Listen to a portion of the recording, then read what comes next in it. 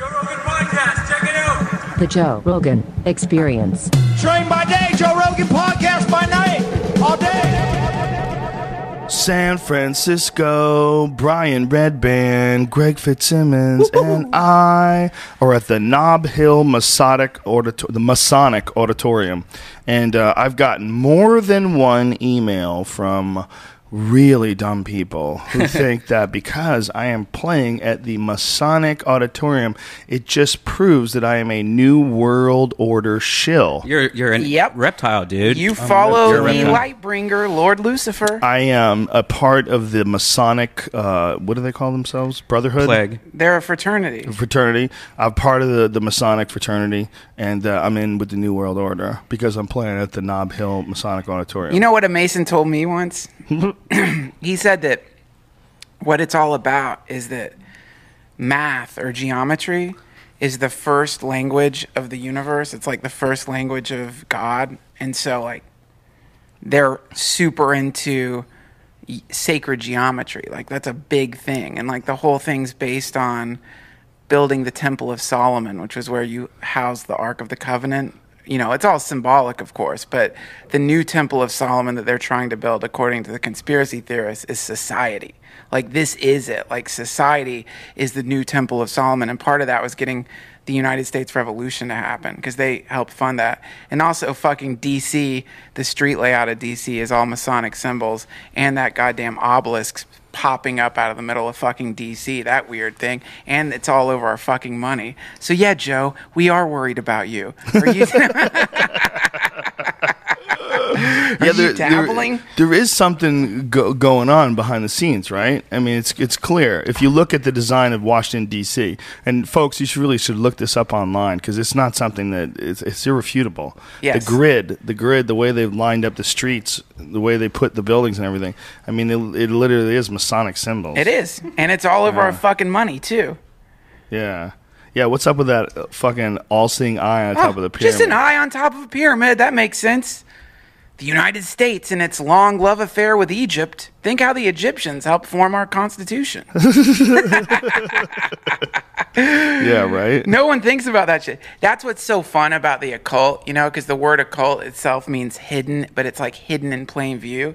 Because this shit's in front of everybody. Like, all the people who deny conspiracy theories and stuff, in their wallet are fucking rectangles covered in Egyptian occult symbology that they don't even think about. Yeah, and for folks who don't know, what the symbols are in Washington, D.C., the way it's set up, is one of them is a Lucifer upside down pentagram. Sure. I mean, so the horns stick up in the air. I mean, that's there. I mean, they did design this. They really did design the streets like this. And the other one is like that Masonic symbol that looks like a measuring device. Yeah. Yeah, that means a lot. But yeah, that's why they like that, because what they're trying to do is to sort of articulate the primary the very first way that the universe formed, which is through geometry, or through like a cascade of like specific physical laws that are based on math. Mm-hmm. It's super fucking cool, man. I mean, that's what Masons are? Well, that's what a Mason told me at a wedding. I don't know. He's drunk too. I don't know. Yeah, I met a drunk Mason at a show at the Laugh Factory in Houston. He was showing me his Mason IDs and shit, and I'm like, "What the fuck is being a Mason? What do you guys do?" He's like, "Oh man, it's just secret society, you know, hung out together." Yeah, hang out together. We had do rituals where you come out of a fucking coffin. I know that happens. Okay, but how much power do you really think they have, wield, try to use? Is there really anything to what they're doing, or is like being a Mason just fun? It's like being an Elks Lodge member. I've heard there's many different levels of the thing, and I imagine that a lot of Masons are probably in politics. And when you're in a fraternity and you're in politics, you're probably going to pay deference to other people in your fraternity when it comes to working together to make laws happen or whatever you're up to. So a lot of people say it's a waning population. That the Masons are kind of like dying out because fewer young people are signing up, because they don't recruit. So to become a Mason, you have to ask a Mason. So you have to go to the Masonic Lodge and be like, I want to become a Freemason. And then they do like background checks on you and Should stuff. we become Masons? Yes, let's do it. I think it'd be a blast. What do you think is good about being a Mason? I think ceremony is... People are going nuts right now in front of their computer. These fucking shills! These fucking New World Order shills! Where's the Alex Jones hotline number? I need to call him right. Joe Rogan has publicly admitted on his show that he is a Mason. He has Duncan Trussell on, who talks about how wonderful it is to be a Mason and spreading propaganda and disinformation about Masons being about geometry. They're about control. They're about taking your soul, ladies and gentlemen. And I'm not going to stand for it. Well, man, I don't know. Who knows? I think... ceremony is something that is missing from a lot of people's lives in our culture because it's so goddamn weird. And Sounds like someone wants to get married. yeah, I guess so. Yeah, someone wants to get married. Well, that is definitely a ceremony, but there's a lot of other ceremonies too that aren't quite so based on on stupid shit. But I mean, but they are they're psychedelic, man. And I read this somewhere. I don't remember who said it, but it was an interesting point, which is that a rock show is a ceremony in the sense that you're going to this to watch people on stage. Doing songs which are a kind of chant that everyone already knows, and you're taking psychedelics to go enjoy this thing. So it's like that, that Jungian idea that there's just certain basic things that tend to repeat through all different cultures, and right. The way it's repeated in our culture is more through, I'm going to go see a rock show and dress in a certain way and take a psychedelic and trip out and have a kind of transcendent experience that comes through the music. But it used to be there's more formal versions of that idea, which is you take a psychedelic and then you do a series of intonations or whatever the fuck it is, depending on what religion or cult you're in, and that creates a kind of transcendent connective experience, which I think is fucking awesome. And it's fun to just watch, regardless of whether or not you believe in what that religion or ritual is trying to invoke. It's just cool to watch that form of dance and movement happen. It's a funny way of putting it because most people would never think of ceremony that way. And I think what a lot of these people that are freaking out about Masons and all this, I think people are nervous about any group that moves in secrecy. That was one of the Kennedy speeches. Remember that? Secret societies. Mm-hmm. You should not be tolerated. You remember that? Yeah. I don't remember what the actual speech was, but I wonder what that was in reference to. Brian, see if you could pull that up. Pull it up. It's Kennedy on secret societies. You have a laser in the middle of your forehead. It's so crazy looking. Yeah, I know. It keeps popping. It's right on your third eye. Not the fact that I'm wearing sunglasses and dressed in a NASA outfit. What? Wait, what's going Kennedy, on? pull up. What? Where are we? Mom? Is that you? Am I asleep? I was tripping out. Kennedy on secret societies. Pull up the video. Kennedy on secret societies. I think we learned a lot from those early guys, early presidents, before they learned how to shut them up. When Eisenhower was talking about the military-industrial complex and giving that speech. I'll never fucking forget that speech. That is not that I saw it when it happened, but I mean, look at this. The very word secrecy is repugnant in a free and open society. And we are, as a people, inherently and historically opposed to secret societies, to secret oaths, and to secret proceedings.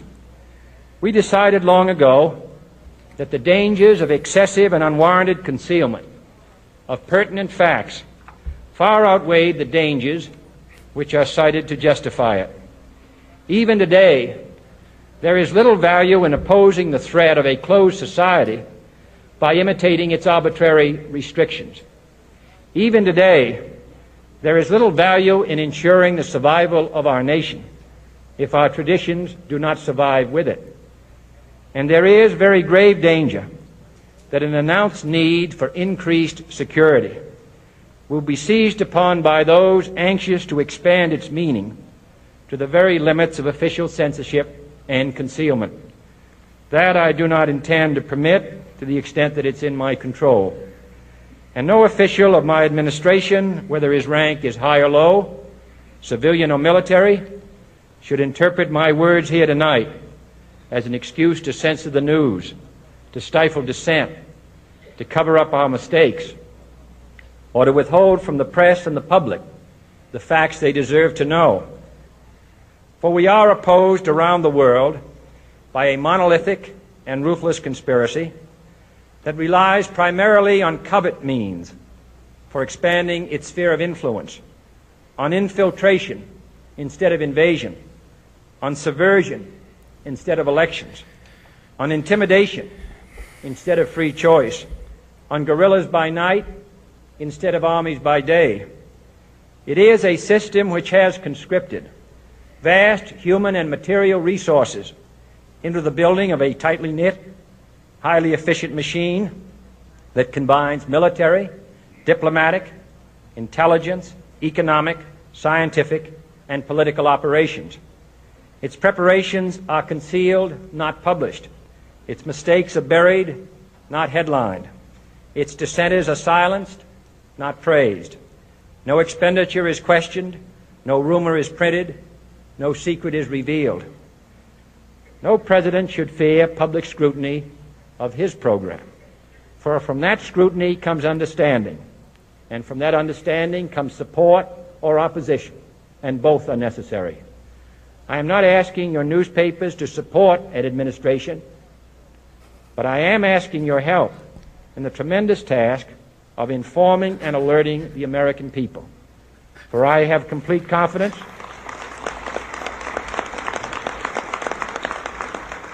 in the response and dedication of our citizens whenever they are fully informed. That's a scary fucking I not video. only could not stifle I'm sorry, well, I was controversy, You know what's tripping scary I about that welcome video is that guy got murdered. Yeah, you got to start wearing a fucking helmet if you're going to give a speech like that. What do you think it's like to actually be the president? Do you think that you just immediately meet with bankers and financiers and they just establish your agenda like right off the bat? I mean, it's pretty obvious that he was warning us about some shit that he was encountering. You know, he was the president. Yeah, I think he was sort of experiencing the growth of the CIA. The CIA was starting to turn into this monster that they couldn't control anymore. It was starting to expand and stretch out and doing that thing that big organizations do where they try to keep themselves alive by making up shit. You know, that thing where like they're not necessary anymore, but it doesn't matter. They just want the power. Yeah, that's what people don't understand. When you start talking about the government, start talking about like, well, what's the government? You know, the government is going to be either Mitt Romney or Barack Obama. Yeah, not so much. There's a whole secret government. There's a whole CIA thing that doesn't have to report to anybody. Yes. Can basically do whatever the fuck it wants. Yeah. Changes laws. That's the real government now, and that's just like exactly what our founding fathers were trying to avoid. There's having one of those. There's a great book called Acid Dreams that I'm reading, which is about the CIA and how they were the ones who got LSD, and they're the ones who, the CIA basically started the psychedelic revolution of the 60s, or was part of the start of that, because they started doing LSD tests on college kids. And so they're the ones who got it into our society, and it's a fascinating read because LSD, whenever it gets into whatever group it gets into, it's such a potent chemical, it starts transforming the group and changing the way the group thinks. So a lot of people in the CIA who were taking LSD, because that was part of the deal, is they would dose their agents to get them ready for the eventuality of potentially being given a truth serum or some kind of psychedelic brew. So you would go to work as an agent and all of a sudden just start fucking tripping because they dosed your drink. You know who was a part of the Harvard LSD experiments? Who? Ted Kaczynski, Right. the Unabomber. Yeah. They fried that dude's brain. Yeah, They exactly. fried that dude's brain and made him see the eventual takeover by technology. He was terrified of the takeover of technology of the human race. And he really literally felt like he was protecting the human race by murdering people who were innovators. Imagine having a hardcore psychedelic experience on Sandoz LSD, straight from fucking Albert Hoffman's sneaker just juiced out of his socks into vials and sent to the CIA. Imagine having that trip, but you're a CIA agent. You work in one of the most covert organizations on Earth with people who are trained to kill and poison and take cyanide pills if they have to death pills. Imagine being tripping in that kind of environment. That's fucking insane, man. That would be the worst trip. And in this book, it talks about one of these agents ended up committing suicide because his mind just couldn't handle what it was like to be part of that web of insanity. And the Senate did trials with the CIA for these ridiculous experiments that they were doing, some of which involved. Did I tell you about the sleeping room? Did I tell you about this? No. So they were doing this shit at mental health facilities and insane asylums.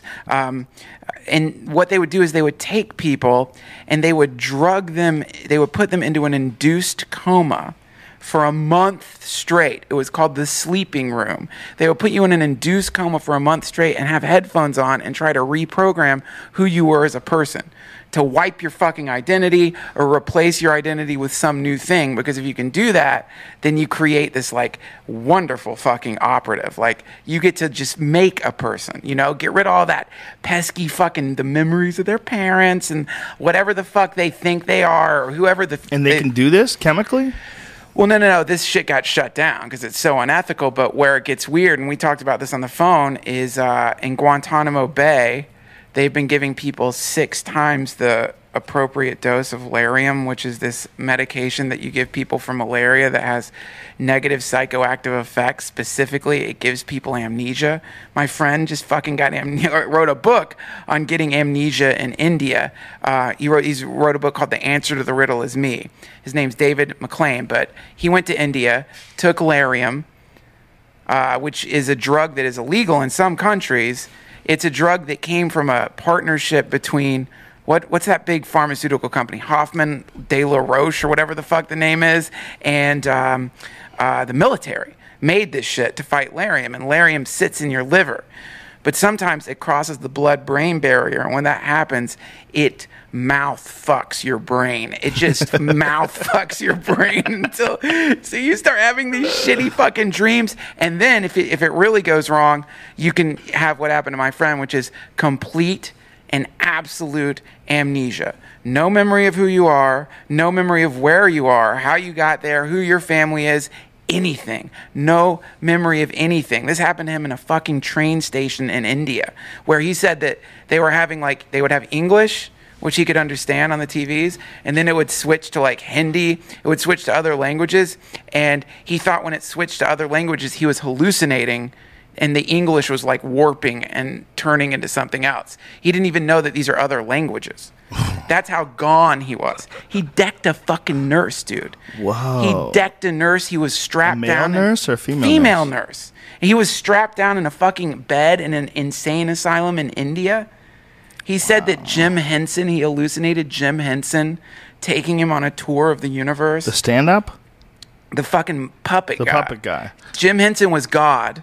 He hallucinated. Oh, John Henson is not John. Jim Henson was God.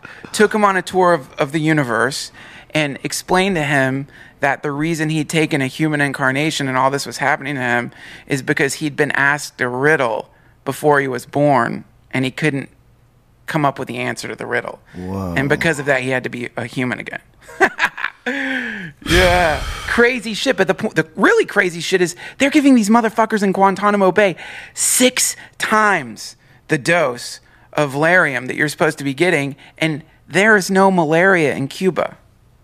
Oh. It's called chemical waterboarding. Look it up. It's fucking nuts. It's like chemical waterboarding. You just get these bastards, scoop them up from Afghanistan, blindfold them, fly them to fucking Cuba, blast them with Lariam until they have no idea who they are, and they'll fucking tell you anything, man. Isn't it incredible what they're allowed to do legally? With this Bradley Manning guy, the guy who got this WikiLeaks situation. He's the soldier that released all the documents.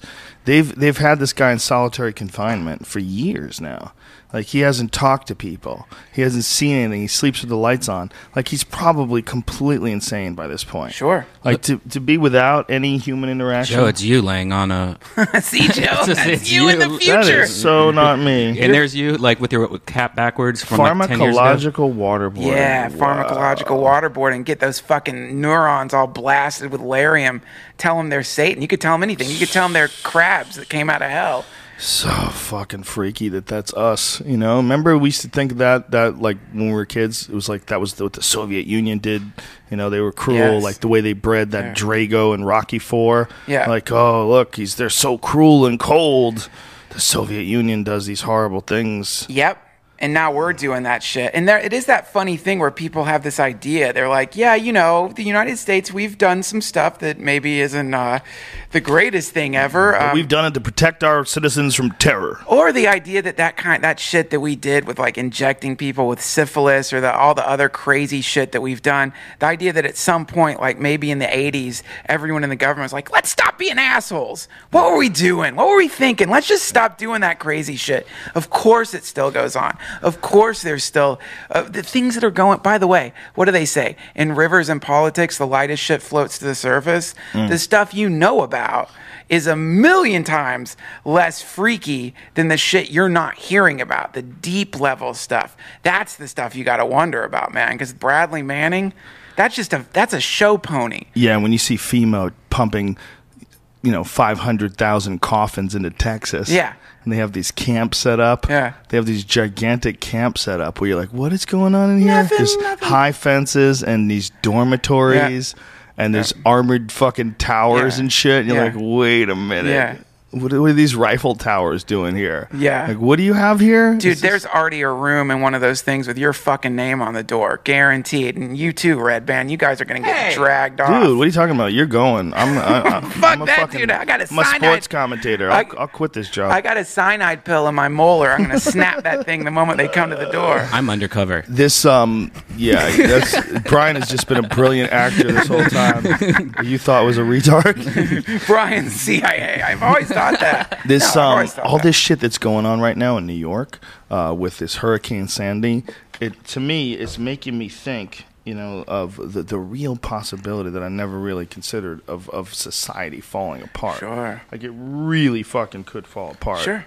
Like, this, one of the things they said was this is a once in a 100-year storm. Like, it's every 100 years a storm. Yeah. They actually said after it hit that they'd never had a storm like that before. Yeah. But if you stop and think about it, like, how much history do we have for storms?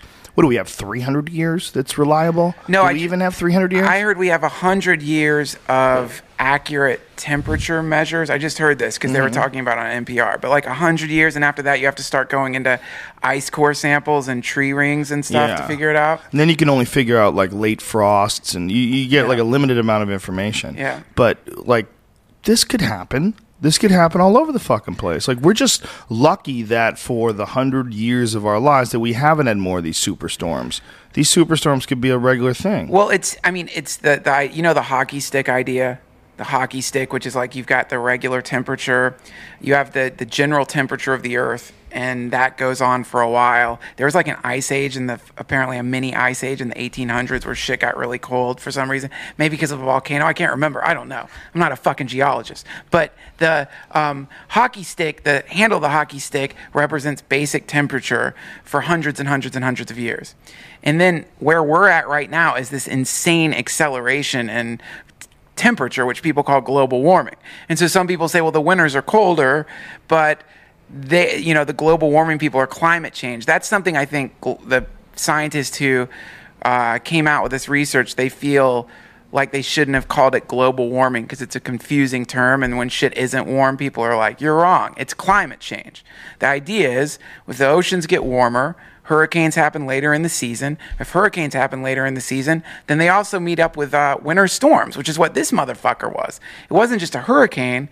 It was a hurricane meeting like a storm that's normal in October. It's like the two coming together. It's actually 3. 3? Fuck. I didn't even know that. Yeah, Fuck. it was the hurricane combining with 2 other storms. That's it. So that kind of shit is like, this people are saying it's once every 100 years, but it's like, think of fucking Katrina. Think of all the different crazy events that have been happening just in the last 10 or 15 years, man. Mm-hmm. I mean, come on. Obviously, something's going down. And I think there is a huge possibility that people are just going to have to get used to moving away from the fucking oceans or redesigning homes to, like, handle that shit. While I was in Montana, we were in a place called the Badlands, and we were going down the Missouri River. And we stayed and camped mostly in this place that used to be the Great Western Inland Sea, and it was a warm water ocean. So the floor of this area where we were hiking was all mud. It was like a silt. Because it was the bottom of the fucking ocean at one point in time, man. And everywhere you go, as you're walking up these hills, as where the ground breaks away, you find fossilized seashells. And they could be millions of years old. Yeah. Like literally millions of years old. Because this used to be a fucking ocean. So it just tells us that we have to abandon this idea that we can stay wherever we want. And that this is our home and we camp out here. No. Yeah. When the climate changes, which it does, all over the earth doesn't give a fuck if you've got something written on a piece of paper that says that this piece of Antarctica is yours. You can't live in Antarctica, asshole. You got to get out of there. And one point in time, people used to be able to live in Antarctica. They're almost positive of it. It's a controversial subject, but they have a detailed map of the outside. Someone did an accurate map of Antarctica before it was covered in ice. Right. That's the only way they found it. It's from the 1500s. And they know that ice has existed in Antarctica for a lot longer than that. So it's an old fucking map. But at one point in time, people used to be able to go around Antarctica. And they made a fucking map of it. Wait, didn't people say that it was tropical there? Or that it was there? Could be. Yeah, they don't know. Look, there's parts of the world that have varied wildly. I mean, the Nile Valley, where it's a giant desert, used to be a rainforest. Yeah. We know that rainforests recede into grasslands. We know that half of North America was covered in a fucking giant glacier just 14,000 years ago. 14,000 years ago, it was like a mile high of ice in a big part of the country. So it's like all this stuff happens whether or not you're driving a Volvo. It doesn't matter. This stuff has changed radically over time before any human influence at all. So then it becomes the weird thing where people don't want to admit that we might have some part in this. No, it's very political, and a lot of the people who are climate change deniers, as they call them, are fundamentalists. Yes. They're very religious people. Yeah, you're totally right. This fucking young kid who's a Marine brought it up at jiu-jitsu the other day. It was someone was talking about climate change. He's like, it's a natural process. I mean, he's stretching out in his jiu-jitsu gi on. He's like 24. And I'm like, how the fuck do you know? There's dudes out there that are studying ice samples and core samples and trying to figure out fucking what's going on with the magnetosphere. And this 24-year-old kid's like, it's a natural cycle. Yeah. Just parroting this right-wing talk radio version of what's going on. Yep. I think it changes, but I also think we have something to do with it. Well, the fundamentalists have always had a real fucking problem with nature. And so whenever people practice nature religion, like when Christianity was starting to spread, those were the people who were getting turned into fucking marshmallows. What's called pagan just meant country dweller. It's people who are familiar with the cycle of the moon, the equinoxes, the fucking solstices. It's people who are connected to the harvest, which is where food comes from, and the sun, which is what makes the food grow. So it's really connected to the earth. And then Christianity came around with this fucking bearded homophobic jock who, you know what I mean? And that guy... He wasn't a homophobe, though. Who God? Jesus? No, I'm talking about God. His kid was a little wild, but God was... God didn't like it. God didn't like it. God does not like gays. God, according to those people, and God certainly doesn't like people who are slurping back fucking psychedelic brews and having orgies in the forest to celebrate life. God doesn't like those people, and so he burns them. They burnt all these fucking people. Anyway, the point is, there's always a war on between these fundamentalists who want to believe that the earth is some kind of endlessly renewable resource that you could just rip into and fuck up and bomb and do whatever you want to it.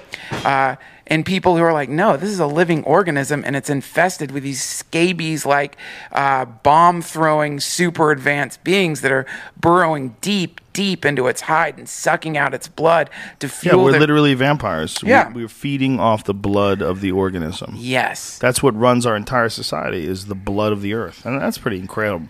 Pretty incredible when you really try to wrap your head around it, that we may very well be parasites. I mean, that's like that bit that I did at the beginning of my 2005 special, where I talked about how we're like mold on a sandwich. Like that mold, we don't think of mold as individual mold spores. Sure. We just think of it as mold. Well, if you looked at us from a distance, you would look at us as like mold. We're a disease. And then I said, we might be here to eat the sandwich. I mean, that might be what human beings are here for. Yeah. That might be why we're so fucking nuts. Well, see, this is the fucking thing, man. We don't even like we are all doing similar activities that are based almost 100% on the accessibility of that sweet Texas tea. But if that shit comes from inside the earth, and and interestingly enough, that shit that we use to fuel our cars comes from an extinction event, which is really quite fascinating. Is that we fuel our society on the end result of massive changes to the planet, and the pressures causing organic matter under the earth to transform into fucking oil. It's crazy to think about that. We fuel our cars on an ancient apocalypse that happened.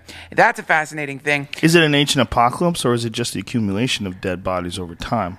I think it must. I mean, I think it was whatever that fucking meteor impact was that destroyed all those giant trees back then. I don't think that's necessarily what they believe. I think they believe that it's a continual cycle of breaking down of organic matter and converting it into oil. And that's why they used to call it dead dinosaurs, but they don't do that anymore because they realize it's a lot of it's even plant matter. I think it's just it's also everything. why. Yeah, but that's also why certain wells, oil wells, have gone dry and then actually replenished.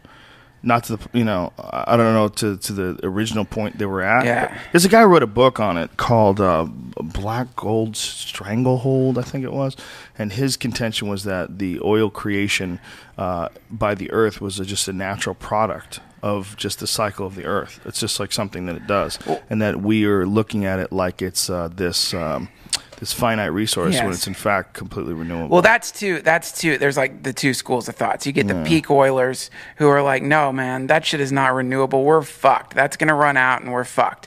And there's no... Who's right? What? Who's right?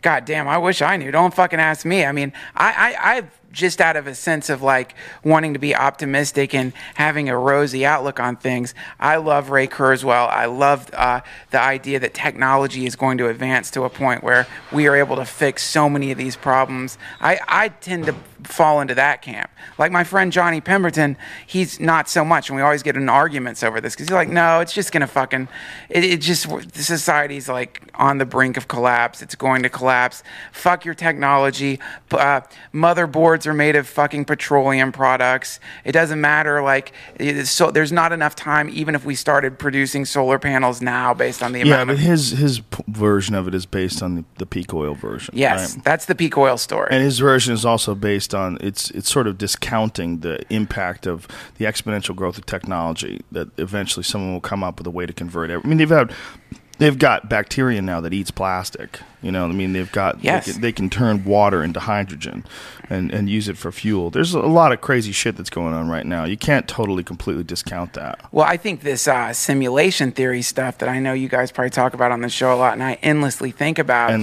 I think that if these scientists continue with their research, which they're trying to do. The guy at the University of Maryland, that theoretical physicist, if they can prove that we're inside a simulator, then just from understanding that, the kind of shit that you could theoretically do if this is a simulation that's running some kind of like weird reproduction of the past. If that's really happening, then time travel becomes super feasible. I definitely am been thinking lately more and more that is what the case is. Because just like ridiculous things like you saying the Pokemon thing the other day, Joe, the last podcast, that was creepy to me. Like, I can't stop thinking about that. Yeah, why did I come up with Pokemon? And he had a Pokemon outfit that he just happened to have, and then he walks in the room with it on. It's just fake. Like, we never talked about Pokemon before me. Never. But I reached in the back of my head, I pull out Pokemon. That was fucking weird. See, that's simulation shit. There's definitely, well, our lives are very strange. Very strange. You know, Ari and I were talking about it last night. You know, we were talking about Ari's life now. Ari and I went to play pool after I did the Laugh Factory last night. And we were just talking about how Ari's life has just transformed over the last 2 years. He went from being a guy who couldn't get booked anywhere to a guy that is living a dream. Everywhere he goes, he's got packed houses. Yeah. They're all coming out to see him. He's selling out like the DC Improv on a Saturday night, selling out big shows. Wow. They go crazy when he goes on stage. And it's like all of a sudden the world changed and went from sucky to awesome. Yeah. And it's like he just reached some new level of the computer game. And now the entire world that he sees, his world literally is a different world. Yes. Like someone who's unsuccessful, someone who's unfulfilled, someone who's trying to accomplish something but keeps meeting with failure. When that happens over a long period of time, you can develop like a deep despair in the way you view the world. And that's where Ari was just a couple of years ago. And now all of a sudden, he's in this super happy world. Everywhere he goes, people are happy to see him. He's got a big smile on his face. He's fun to hang around with. He's joking around a lot. Yeah. He's super positive. And he's traveling to all these places and having the time of his life. It's like his world is the world is a different place now. Yeah, this is why I love the fucking multiverse theory. I love the idea that we exist in a place where every single possible event is happening at once. Everything that could happen is happening. It's all happening in one great eternal burst of happeningness, and that you can shift yourself from different nodes of where you are now to more desirable nodes of the multiverse, to places that you want to be. And that's what goals are. You know, having a goal is a form of visualizing the specific node of the multiverse that you would like to be existing in, and the contrast between that place and where we currently are.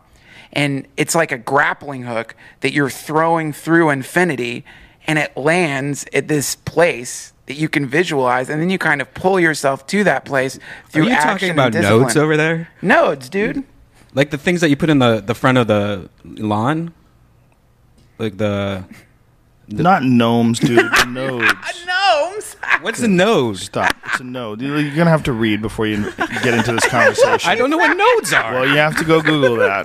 Dude, I wish I was talking about gnomes. No, go ahead. Continue. So anyway, the idea is like these fucking movements through the multiverse, as you move towards what you want to become, I feel like a symptom that you're moving towards this new universe that's possible for everyone is that synchronicities start happening. In the same way that, like, when you're in a boat, you can see ripples in the water. And when you begin to really focus and move towards a place that you want to be, regardless of whatever the fuck that place is, if you really start working and going in that direction, that's when the juju starts happening. Weird coincidences, strange fucking moments that you consider like, man, the probability of that happening is so incredibly fucking low. There's no way that could happen, and it's quite often absurd. It's novelty. It's like what you're just talking about. Fucking Pokemon, Brian coming out in a Pokemon outfit. This isn't like Tesla having a vision for for alternating current. It's just absurd and silly, but it still fills you with a momentary sense of novelty. This kind of like, wow, this place is pretty fucking cool. I feel like that happens the more I'm tuned into life correctly. And the multiverse theory, as I've understood it, is also based on, well, one of the operating theories is that every decision that you make,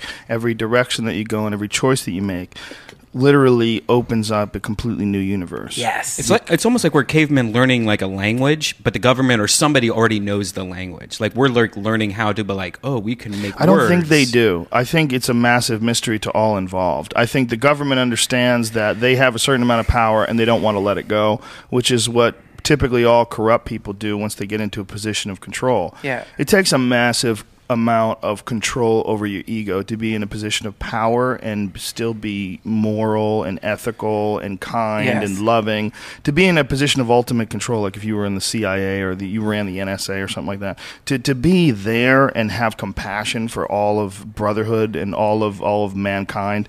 It's really hard to do. It's really hard. It's way easier to be a corrupt cunt and just sort of control shit. Sure. But it is possible. It is possible. If it's possible for any one person to be moral and ethical and loving and kind and still be a powerful person and still be a strong and accomplished person, it is possible to be that. So it's possible to run a government that's like that too. It's just they have to understand what a massive position they're in, instead of thinking, well, this is what makes life easier, this is what makes our job easier, this is what makes it easier to clamp down on terror. Yeah. Instead of looking at it that way, if they just looked at it like literally in what is best for mankind. Yes. That's it, man. It can be done. Totally. It can be done. And I think that even thinking along those lines helps to change the world. Like, it sounds like totally hokey, but I think that having this conversation and knowing this conversation is going to easily reach 1 million people, several million people probably over the course of, the next few months. Yeah. This conversation is going to enter, it's going to be data that enters into certain people's minds. And that's the kind of thoughts that we need. We need an understanding that, yes, government is important. Yes, police are important because people are imperfect and they need also to be protected from themselves. They need to be stopped when they try to drunk drive. Yeah. They need to, we need someone who can protect people from people that are bullies and people that fuck up and let their emotions take control of themselves. We absolutely need that.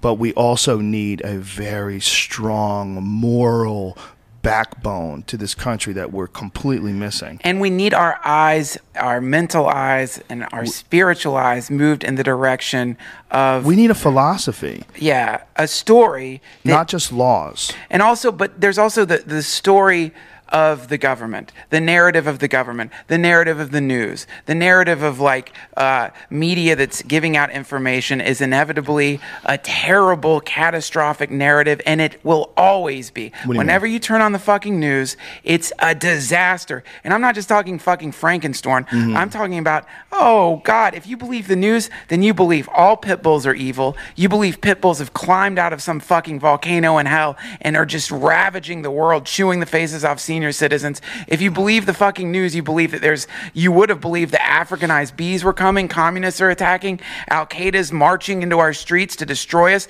Satanists are molesting our fucking kids, and that all politics is corrupt and evil, and that the entire planet is on the verge of some ecological catastrophe. Well, the real issue is that there's too many people. There's 300 million people in this country alone. You cannot concentrate in 1 hour on the news without getting an insane amount of negative shit, because you're dealing with individual acts over 300 million people. It. So this is exactly. So that's where that's where they are directing the consciousness and the attention of all of humanity into these basically anomalies. And if you look at the amount of people right now and the small amount of catastrophe that's happening compared to how many of us there are, it's a fucking miracle every day. Of course. It's incredible. We've talked about this 100 times, that this is a way safer time than there's ever been in human history. Yeah. But when you look at people like trying to pass laws to take away rights, you would think that there's rioting in the streets and that the world is falling apart. Right.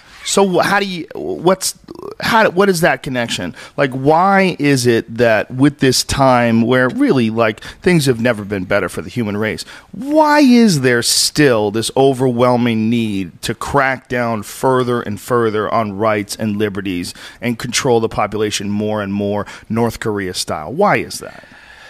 Well, I mean, I think that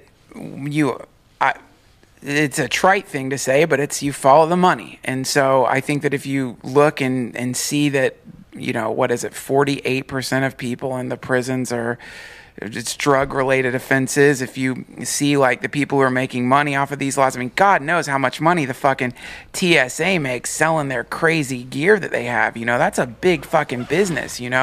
So I think it's just some people tend to profit off of the mass perception that we are existing in a sort of hell dimension. And there's people who figured out a way to suckle at those black satanic teats and extract money from it that they use for their own sense gratification, their own selfishness. And it's a tiny amount of people, really. Yeah. Statistically speaking, if you look at the greater number of human beings in this country, 300 million people, how many of them are sucking the blood out of the earth? Is it even 1,000? Is it even 1,000 industrialists and bankers that are responsible for wielding that kind of power? And how many of them are Masons, Duncan Trussell? They're all Masons, brother Joe. But here's the thing, man. I think that the stuff that we kind of hit upon when we have these conversations, I think that kind of stuff is, if people's eyes start turning in the direction of the idea, as absurd and quixotic as it might sound, that you can, through a combination of discipline and visualization, create a positivity singularity in your life where your very being and everything around you can, like, almost like being in an elevator going up a few floors into paradise. That can happen, where suddenly you discard, like a snake shedding its skin, all the foulness of your of the fear calcifications that have formed around your life in the form of bad relationships, shitty friends, a negative outlook. You can like drop all that and suddenly experience some version of rebirth. This is why the Christian idea of being born again is a beautiful notion. That's a crazy idea to play around with. The idea that you can renew and rejuvenate your life completely if you just let go of fear and turn your fucking eyes away from the ghost story that these hell buzzards are spoon feeding us so that they can sell droids and fucking Fords. And if you start turning away from that and putting your focus on this idea, you're not always going to be perfect. I mean, you're not going to be suddenly in the Garden of Eden. The people who need to change their idea are the people that are actually doing that, not the people that are like buying into it. It's way more important to have the people that are in control change their idea. So how the fuck do you get to the lizards? Well, to get to the fucking lizards, man, I think that what would have to happen would be a exponential shift in the consciousness and the predilections of the majority of people on Earth, so that people start playing around with some of this fucking awesome information that's floating out there and see if you can make yourself happy. So that's where there's a possibility of technology aiding in the evolution, because if there comes a technology that allows data to be distributed, probably wireless, probably point-to-point inside something that's installed in a person's body, like some sort of a chip that's installed in your body. Yeah. And there'll be some sort of a wireless data network that's like an internet for human beings communicating with each other. And you're going to be able to access the ones and zeros that make up your own fucking personality, too. And people are going to have Yelp scores. Like, you're going to meet someone, you'll see, like, 2 stars over their head. You're like, oh, look at this asshole. What a dick. Yeah, they're going to be just like, it's just going to be like rating restaurants on Yelp. You'll meet someone, and as you look at them, it'll cursor over them, and you'll see stars. And you can't resist that. You're gonna have to go through with that. Yes. And when that does happen, then all the people in government are gonna be like, "Fuck, I have 0 stars. Like, I'm a cunt." Yeah. And they're gonna be forced to recognize that. All the people around them are gonna be forced to look at them. And when the soldiers look at the generals and all these shitheads that are running the army, and they see 0 stars over their head, and they realize how fucked up they are as human beings. Remember, Joe, it's the like is currencies. Remember Facebook likes a long time ago we talked about? Likes currencies? Remember when we said that likes and Facebooks was going to be a currency in the future? Yeah, it could very well be. But I think it'll definitely be a way to like look at a person and get a read on who they are before you ever start. I mean, a person is directly. I mean, who you are is directly related to how other people feel about you when you're around. That is a big part of who you are as a human, is how you interact with the rest of the species. Well, if there was like a rating system, like a Yelp for people like that you just saw when you met someone, people would try so much fucking harder to be nicer. They would try so much harder to fit in, and they would feel the repercussions of having that 0 stars over their head. Man, when people are cunts, if you really consider why people are cunts, my theory on it is that they don't understand how important they are. They think they're not important. Usually when someone's being a cunt, It's easy to be a cunt. but it's because you're not. This is something. It's easy to lash out. When Hancock came on my podcast, he talked about ayahuasca and slurping ayahuasca and how one of the effects was that it made you experience the way you made people throughout your life feel. You know, like they talk about the life review when you go into the light and that shit. It's like they say that I've talked to people who've like died and come back, and they say it's not that you like watch a video of your life. It's that you literally see the way that you made the people around you feel. You feel that. You feel the way you made the people around you feel. And I think that most people who are dicks, they don't think they're important enough to induce any kind of feeling in the people around them. They don't even think that they're important enough to make someone feel like shit necessarily. I don't agree with that at all. I don't think that's what's going on at all. I think they're just unhappy and they lash out. I think that's what being a dick is. It's a projection thing. They are trying to hurt people's feelings, for sure. When someone's being an asshole, they want to have a reaction just to let them know that they're important. I don't think that it's not that they don't feel like they're important. I think their ego's out of control, which is just the opposite of not feeling that they're important. Their importance is more important than anything else in the world. That's why they're willing to lash out at people. You know, man, I don't want to think that way. Because I like, but it's an ego issue. I like to. What I like. Here's what I like to think. Speaking of like the node of the multiverse, I want to exist in. I want to exist in this node of the multiverse where underneath all the ego calcifications and all the shitty lashing out thing is just a super sweet person that happens to have been just walked out of some briny swamp that consists of their family, their job, their life, their past, whatever it is, and they're still dripping with some of the oozing stagnation of being born in a bad incarnation, and the way that that's manifesting is the form of their shitty activities. But underneath that fucking thing, like a mask, is just a person who like had to run through a stinky swamp and needs to shower off. Well, how are they mutually exclusive? Because that's exactly what I'm saying. The person who lashes out, they're angry. The person who lashes out, they're trying to hurt people's feelings. It's not that they don't think they're worthwhile. It's that their ego is protecting them from their environment because they've grown up in a hostile place. Well, okay. I'll make it obvious concession. 100%. Of 100% of people, certainly there is some percentage that probably has some, like, thinks they're fucking important. And God knows you run into people who are puffed up. All day you do. Yeah, but quite often, man, I think that puffed up thing underneath it, they don't really think they're fucking. I'm saying some people definitely think they're important, but they don't really believe they're important. Yeah. They don't really think they're worth something. They don't really think that they're part of a web of life that has value. They just feel like they're fucking worthless shitbags, and so they put on a show. See, I think that what's going on primarily with people is that when you see people that are acting illogically and you see people that are just angry with road rage, there's not a lot of consideration going on at all. And I think most of what they're operating on is momentum. So they're not really even thinking about whether they're worthwhile or not worthwhile. They're about ego, they're about reacting, they're about anger and frustration, and they're about selfishness. And when you live a life, especially when you have a job that just sucks the fucking blood out of your body, literally sucks the inspiration out of your soul, you want to be selfish when you're done. I think that's a big part of road rage, a big part of people yelling. You don't even want to give someone a few seconds to get in front of you with the car. You want to honk your horn and give them the finger because they made you wait a second or two. I mean, well, you're having an ego issue. It's a seizure. You're having these kind of seizures, and the way they're coming out is in you being a dick. Yeah. But it's like a muscle spasms. But it's all a fucking result of this kind of like, unfortunate whatever the fucking thing that your past has happened in your past. You're programming it. Yeah. So it's like this. I just love this fucking idea that. This is called unconditional positive regard. Have you ever heard this term before? Unconditional positive regard. So it's this idea that if you can manifest around people a state of unconditional positive regard, it doesn't matter how they're acting, okay, without judging them.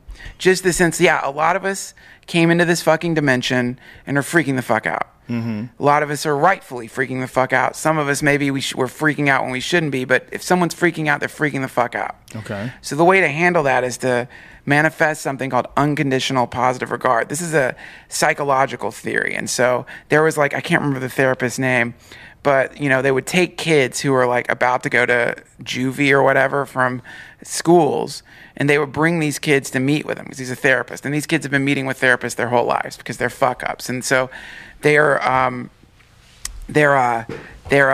experience has always been one of being in offices where someone's trying to change them, turn them into something different, make them feel bad for the way they are, hammer some kind of ethical system into their brain, whatever. So this guy started doing this thing where he'd let the kids come into his office and he'd just sit there with them. There's crayons, shit they can draw on. They would do their crazy shit, their little act outs and freak outs. But the whole time he was just trying to be a person with them who wasn't judging them, who wasn't looking down on them and thinking of them as monsters. And so the effect of this shit that he did, it's a whole, I wish I could remember the name of it. It's a whole goddamn type of therapy, but the end result is these kids, their grades started improving. They started to become better people because they were in the presence of someone who was actively trying to appreciate them as human beings. Well, of course. Look, we can all agree that the number one problem with this society is the way human beings are raised. Human beings are raised by idiots, raised in a really uncomfortable way where they never truly develop character, never truly develop a philosophy or a point of view that aids them in life. How many people go through life perfectly programmed? How many people go through life with a really positive experience of growing up? Very few. That's the real issue, because then those people become adults, they raise their own children, and they try to correct as much as possible, but who knows how much of them has been fucked because of their childhood, and it continues on and on. What I was saying, even when we were talking about the people that run the world, that we need a philosophy for how human beings interact with each other, a code that's never broken, an agreement between all others. And that to me is the most important thing that the human race can establish. There is a way you can be successful while having all those things, and that's what people don't understand. There's a lot of people that think that, well, you got to do what you got to do to make it in this world. Yeah. No, you don't. That's not true. That's not necessary. There's a lot of businesses that act totally, completely ethically. There's a lot of businesses that get by without fucking people over. Sure. You just do it the right way. Life can move in the right direction, and we can still have success and prosperity. It is 100% fucking possible. And the idea that the two things are mutually exclusive is a fucking dirty lie that's been told to you by crooks. Yeah. And the world right now is run by those crooks. They are running the world. When you see all these different bills that are being passed that are slowly eroding the rights of American citizens and slowly taking away your liberties and slowly making it easier for them to spy on you, that is not someone looking out for your best interest. It just isn't. They aren't looking out for the human race as a whole. They just aren't. That's not the right way to approach it. That is the way a shithead approaches it. And so it becomes very obvious that we need to overhaul the system that our country operates under, that the world operates under. Because right now it's operating under a shithead dictator system. Right. And they don't need to be that way. That's the real issue. The real issue is they don't need to be that way. They're that way because they're incompetent. They're that way because they're unhappy. And you can't run the world like a cunt and still be a happy person. You're not going to have as much benefit even in your own life. And our problem is we don't look at the world, we don't look at our life, we don't look at our existence as, what is the most important thing? Well, the abundance of happiness, love, No. We look at it as money. We look at it as money as the number one most important thing. And the more of that you can accumulate, the more you're correct. Yeah. That's something that has to shift. Money is just simply a part of a good equation. And really, the money that you need to be happy is enough money so that you don't have to think about money. It's an ironic thing. You want enough money so that you can eat and have a roof over your head and be able to enjoy the comforts of home, a nice couch, and normal shit. That is really the money that you need in this life to have happiness, health, and money to support health, money to support nutrition, money to support shelter. And once you have that is everything. That is where real happiness comes from. Yeah. And if you don't have that, but yet you have millions and millions of dollars, you're sick. You've missed the point. Yeah. You've missed the most important part of the equation. The most important part of the equation is companionship, friendship, love, happiness, safety, shelter, community. All of those things first, then more money. I mean, if you really can become some Richard Branson baller who seems to have good karma and yet has a spaceship, you know, I mean, more power to you. The guy seems to have good karma and yet still has these amazing things. But more important than anything is the first aspect of it. So when you see someone who's fucking completely miserable and they're rich as shit and they're evil as fuck, that's a huge disaster. That's just a huge imbalance and a huge fuck up for them. Like, they don't understand. You got to give up some of that to achieve happiness and peace and love and friendship and community. And it's still possible. Have you ever heard the term the higher taste? Have you ever heard that term before? No. So the idea is that there's a connection. Take those glasses off. You're freaking me out. Come on, let me wear them, man. They're my Waco glasses. There's the idea that you can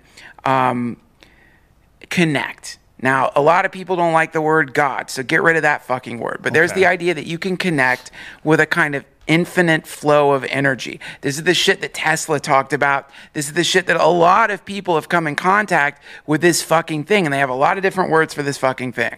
But the idea is that once you begin to connect with that thing, or even flirt with the connection to that thing, and figure out ways to like really establish that, when you begin to feel what that feels like, that sense of connection, that sense of being in the flow, being in harmony, that thing, you can't buy that feeling. There's no way money's ever going to buy that feeling. And it's a feeling that makes it makes everything else just seem like icing on the cake. And I think a lot of these people have just simply gotten disconnected. They're like a garden hose with a kink in it. They're not getting like an energetic flow. They're eating plastic and have this kind of existential nutritional deficiency that manifests in the form of an outbreak of cuntiness. And it's like, it's mostly just because they haven't made that big fucking connection, the connection people make through psychedelics, the connection people make through chanting. I really don't think that you can become a fully developed human being unless you have some series of events in your life, more than one, that break down your vision of the world and provide you with deeper insight. It doesn't have to be psychedelics. It could be all sorts of different life experiences. Sure. It could be traveling. It could be meditation. It could be deep consideration for the world and a constant overview and a constant audit of your thoughts and the way you interact with people and your happiness and where it comes from. I think all of those are possibilities. There's different ways to achieve the same effect. But but unless you do have those things, you're going to be a child. You're going to die an old child. Yep. You're really never going to understand that you've been tricked by your own ego. You've been tricked by your own ego, first of all, into thinking that this is somehow or another permanent. It is unquestionably a temporary experience. You got to enjoy the shit out of it. You got to have as much fun as you can while it's going on. But you better be treating it like what it is, because it's fucking temporary. Yeah. And you're leaving behind a wake and a ripple of shit that is going to go from you on to your ancestors and your shitty kids that you've raised and all the other different people that you've impacted in your life. You've created a horrible ripple of shit because you're imbalanced. Right. Yeah. But they don't have to be. They don't have to be. That's the thing. If all these fucking, these guys that are in secret societies and Skull and Bones and shit, if they all just dropped the bullshit, stopped being pussies, and took mushrooms, the whole picture would change immediately. Yep. You would have, and folks, this is not, I'm not making this up. Look at Johns Hopkins University's studies on psilocybin use and what would happen to people with one psilocybin experience over the course of a couple of years. Their personalities change for the better.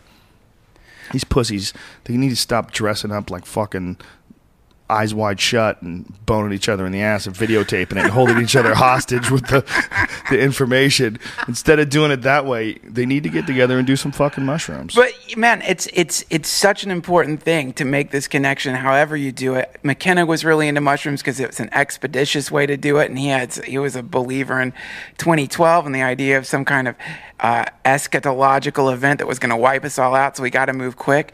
Ram Dass is he actually didn't believe that. His idea was ultimate novelty. But he seemed to be in a rush. His thing was like, you're not going to get people to like this transformation in society you're talking about. He maybe fairly recognized that, like, let's make this shit happen fast, and the fastest way to do it would be to get everyone, or as many people as possible, to experience the psychedelic state and bring that into the world through our action. Well, no, he didn't really believe in the end of the world for 2012. That's what I'm saying. He thought it was going to be a time machine. He thought it was going to be some moment of ultimate novelty, that it was going to be a technological thing. Right. I guess when I say the end of the world, I mean, like, his idea was more of a positive end of the world scenario, but still a apocalypse, lifting of the veil, transformation of the old ways into some complete moment of novelty. And like, he was into, like, the reason I'm just trying to get to the point that he placed mushrooms over meditation, where there's other people who say, the problem with the psychedelic experience is that it gets you there, and it gets you there quick, but you got to come back out of that. Mm-hmm. And the idea is to, like, how can we be in that state of consciousness, not like the walls are melting, but in that state of connectivity all the time. Well, we know a lot of people that have had a series of these psychedelic experiences, and they're still, like, really selfish. Exactly. We know this one guy who's very angry, who's had a lot of mushroom experiences. I mean, a ton. Writes books on it. He's an angry motherfucker. Yeah. Contrary to the vision of the plant itself, the fungus itself. Right. So, because it's a teacher, it's just like any other teacher. Right. You could ignore it, and also if you've got some weird social issues and psychological issues, you can start having grandiose ideas based on psychedelic experiences. Like, I've talked to people that had psychedelic experiences and believe that, like, there's a whole team of beings out there that are looking out for them and that helping them succeed.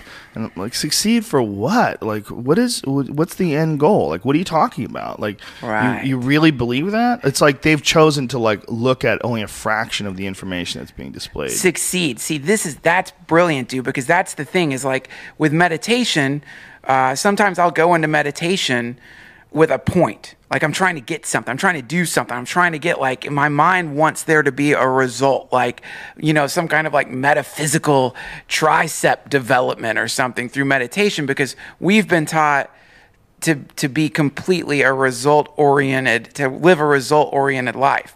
And the paradox of meditation is the idea is like, no, you don't get anything out of this. This isn't it's entering into a mind state where you're no longer constantly in the pursuit of the future. You're no longer always chasing whatever the thing is that you think is the moment in the future.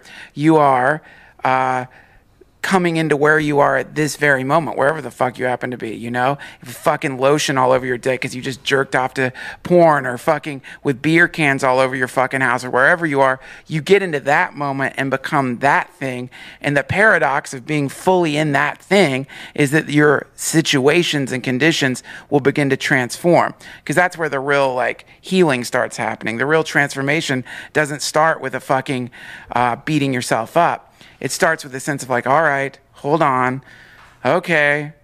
Entry into this dimension created a form of weird amnesia. I apparently have developed the fucking personality of a supreme cunt. I've got some weird fucking hangover that came from my incarnation in this dimension. I'm going to shake off this hangover, and the way I'm going to shake it off is by fully understanding where I'm at right now. It's a paradox, man. It's something that's, like, a really strange thing, because to get to a place where you aren't such a cunt and where you aren't trapped, you need to first understand that what your prison cell is like. Isn't it fascinating when you see, like, these Wall Street guys? Like, I read about another one the other day who's realized that his fund had lost hundreds of millions of dollars, and so he committed suicide. Yes. Exactly, dude. It's just like fool. these strange numbers. Yeah. These abstract numbers that are part of this game. And he realized that the game was over. Wife, kids, the whole deal. Children. He had children. Did you see the fucking guy who burned his house down and took a cyanide pill in court? Did you see that video? Yes. Yeah. Holy shit, dude. He's yeah. like, fucking, that's it, man. He pressed reset because he's going to jail. But Well, he was going to jail for a long time, so he decided to take that cyanide pill right in front of everybody. Fuck yeah, man. Cyanide, dude. Fucking, I looked up how that shit kills you. It's goddamn crazy, Yeah, dude. he just sat there. He Yeah. took the pill and just sat there. He started snoring. Yeah. And then his body just started giving up, and then he collapsed. They're like, call hospital, call 911. Yeah. He's down. And he just Down. was moaning and But this is the problem, man. This is like fucking, it's so funny how the Bible's rife with like really great information, but if you take it literally, it's retarded. But the Bible's always like, the God of the Bible's always against false idols and is always saying, don't worship false idols. If you worship false idols, you're fucked.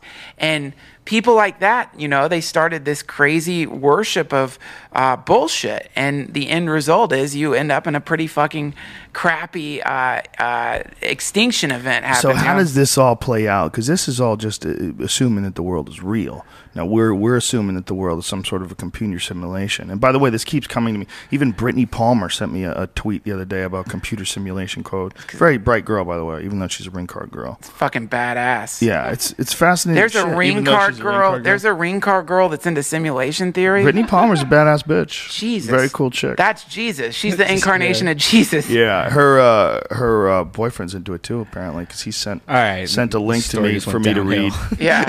What? Oh, the boyfriend. The boyfriend thinks Yeah, suddenly that's like really great for my a while. ears. Handsome fella, handsome, very successful. You're fucked. You're not getting in there, kid. But that idea though, the simulation theory is going around the world. A lot of people are looking at it, and one of the reasons, one of the real big ones that sort of catapulted it was when this guy, Dr. Gates, has found hidden error correction codes hidden in the equations of supersymmetry.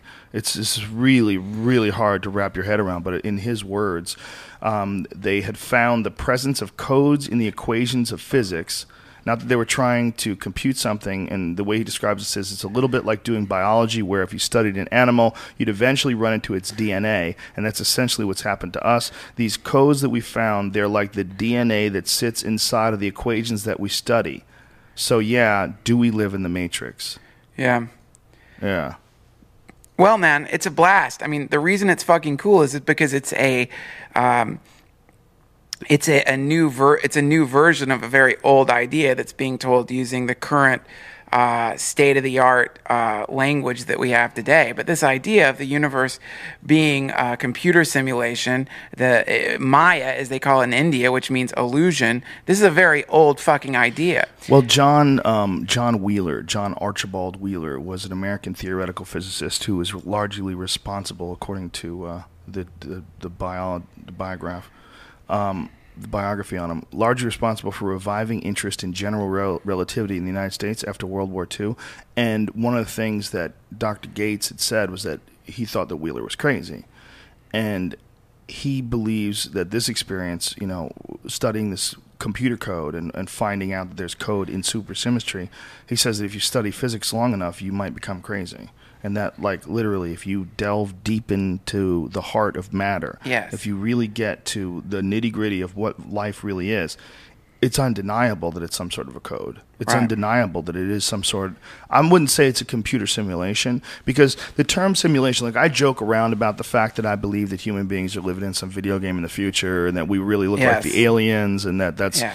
But what I really think might be going on is that the reality as it stands has many more elements to it than just things you can hit and knock on with your knuckles, things you could beat with a hammer or throw water on. I think there's a lot more than the solid physical matter of the universe that we're not totally taking into consideration. And I always bring up the idea of the imagination, that we look at the imagination as, well, when I was a kid, he's got such a vivid imagination, because I would lie about shit, draw pictures and make up things. Yeah. But what the imagination really is this this hail of ideas in your mind that, if followed through, manifest physical things in this reality.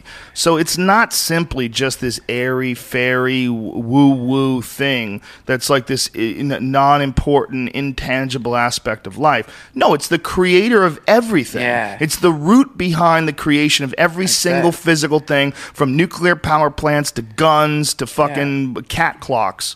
All that shit is created by the imagination. It's a piece of all of that shit. It's a laboratory. It's an alchemical laboratory that exists in your mind. And that's one aspect. And another aspect is the exact vibration you put out there. The love that you put out there, the friendship that you put out there, the happiness that you bring to people. You know, look, we're experiencing it in a form with this whole podcast network thing, because all of us together, you know, having podcasts, all of us together pushing this happy, positive, you know, sort of vibe out there, and then having all these happy, positive people come to the shows and experiencing a direct result of this, creating this way of thinking where people are coming up to us on a daily fucking basis. Last night at the Laugh Factory, a bunch of dudes came up to me and said the same thing.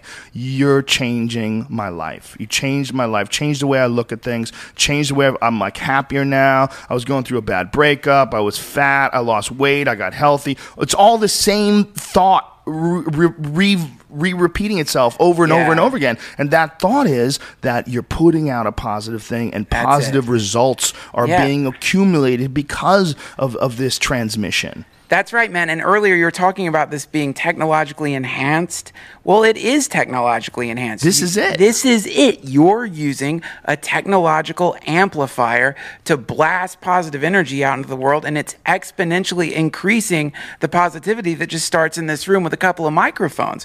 And that creates big fucking shifts. And not just positive energy, but a positive philosophy that you can use. You can actually apply and get direct results. It will inspire you, and you can apply it. Also a philosophy that is open source, in the sense that the people you're blasting it out to, at least my experience has been, some of these people email you shit you've never heard before, books you've never heard before, and then that gets added to it, applied to it, and woven into this fucking awesome thing, which is essentially just like a internet salon. It's a kind of salon in the old idea of what it was, which is where a group of people would get together and talk about philosophy. Well, it's where what Twitter comes into play, is the ability to exchange links in the short form where you're going to read them. People send me emails.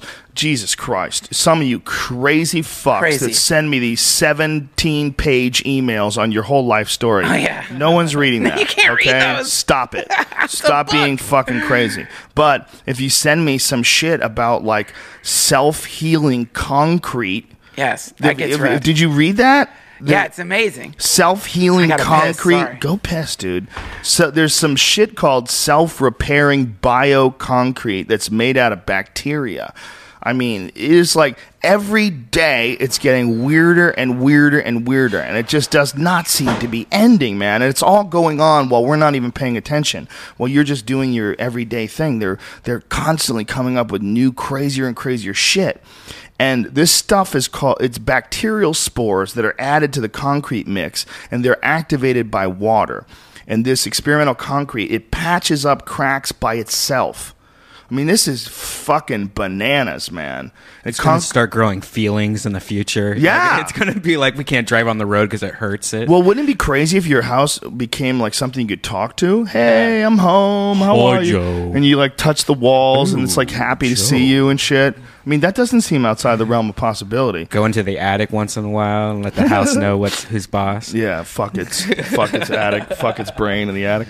Well, when you stop and think about it, like if we do come up with smart computers, what if one of the things that we do is make your whole house like a living network? That'd be crazy. Yeah, like you come home and your house, like literally, like it feeds off of your positive feelings. Like your house is like, is it cold enough for you? Is it warm enough for you? Would you like the lights on? And you're like, can you turn on channel 20? Yeah, 20, ding dong, home shopping network. You know, you could do whatever the fuck you want through communicating with your house. You tell it when to turn the lights on, tell it when to turn the lights on. That's all coming. Your house is going to be like one giant computer. You're not even going to reach for the faucet. You're going to say, turn the hot water on. And then if you had like an Asian fetish, you'd buy like an Asian themed type looking house, or if you liked, you know, like Right. Western girl or And your Southern house girls, could you have be- like a ranch. Domo arigato. Domo arigato. Yeah, your house could be like really like a muted Right. Japanese lady that's super polite and shy. Yeah. Hi. Yeah, you could. your house could talk to you. I mean, it could have a voice. Do you remember when it's a true story? Brian was dating this chick, and she got jealous of his navigation system because it was a hot girl's voice. Yeah, she made me change it to a guy, so I would choose the British guy. But then I acted like I was gay for him every time he talked to me. Isn't that hilarious that someone could actually be jealous of the navigation system's voice? That's when you know you got a rock solid relationship. When your chick is upset at the navigation system. Who's this fucking whore telling us where to go? Those were the days. Turn left here. Like, ew, I hate this girl's voice. Ew. This fake computer. What was even better, it was like a TomTom, and with TomToms you can download like celebrity voices. So I Right. started dating like it was like Cameron Diaz or something like that. But it was You can do that? Yeah, you could do Yoda. And like, oh, did you guys hear about fucking Star Wars getting bought by Disney? Disney? Yes. Yeah. That's ridiculous. What do you think that's good or bad? Well, look, let's be honest. The last Star Wars movies sucked a fat one. Yeah. They all sucked. They sucked. And Ari was saying that, you know, we're just in denial that if you go back and try to watch Star Wars, it sucked too. And I say it didn't suck because it only sucks today if you compare it to the movies of today. Right. But if you go back to when Star Wars was released, it was groundbreaking, man. There's no denying. It's like saying that if you go back and listen to Lenny Bruce, you won't laugh. Doesn't matter. It's still like super groundbreaking. Have you seen the video of the pre-voiceover Darth Vader? No. The guy who did Darth Vader's voice before Morgan Freeman did it? I'm your No. father. It's fucking It awesome. wasn't Morgan Freeman. Not Morgan Freeman, fuck. Wow, that's racist. The other guy. No, it the other isn't. black guy. They both have awesome voices. Yeah, who was it? The guy who did, No. he was in Thulsa Doom in Conan, too. What the fuck is his name? Really, the Sound- guy all does black those guys sound commercials. Does a lot of commercials. Yeah. What the fuck's his name? Earl Jones. James Earl Jones. Yeah, that guy. Yeah. But if you go back and watch those Star Wars movies, like, there was a couple of good ones. They were decent. They were great for the time. But the new ones are fucking terrible, man. They're just terrible. They are It's shit, like dude. George Lucas lost his connection. It's really sad. Sucks. It's like the guy needs to do squats and run some hill Squats is not going to make Star Wars better. He's got like no life to him. It's like there's no passion there. There's no fire. There's no real threat. It's just all just mush. It's just mushy mush stupidity. I just hope like they don't have like Jar Jar Banks. Like Disney's like, Oh, no, we're going to Jar Jar reinvent Banks. Jar Jar. He's going to be a vampire this time. Yeah, and he's when- going to have a sexy kid. Jar Jar Banks, like, what the fuck was that? That's like just taking an Ewok and just removing everything that's good about it and adding more stupidity. And And you know what's even Yeah. creepier is when they changed it. Like they just re-released all the Star Wars on Blu-ray, and I guess they did all these things like making the Ewoks blink now because they didn't used to blink. I guess I don't remember, but like now that's even creepier because now you know that's that they- fake. Yeah. you know that they fixed that. Did you see The Dark Crystal?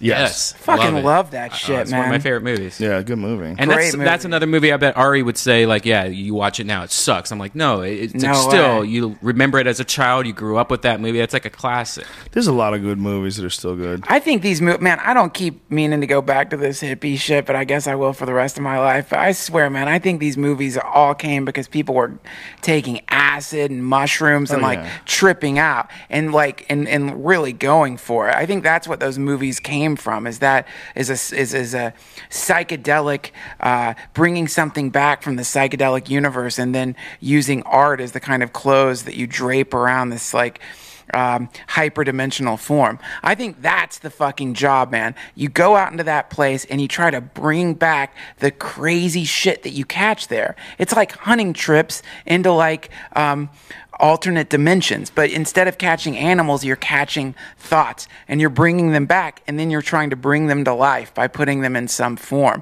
pouring them into the mold of your music, your movie, your book, whatever the thing is. Like what Alex Gray does, for example. Yeah. Yeah, he really does that. He's better than anybody of capturing that dimension and bringing it back to reality. Yeah. What a beautiful guy that guy is too. Like hanging out with him was so intense. He's just he's so crackling with like positivity and love, and no matter what I was shit on, he would find a way to like look at the bright side of it. That's cool. I was shitting on all the fat people at Disneyland on scooters, and he's like talking about how great it is that Disneyland is like homeless accessible for wheelchair. I love people like that, dude. Those people are the best. Yeah. This guy Raghu Marcus, who I have on my podcast, who's like helps run the Love Server Member Foundation, which is Ram Dass's foundation.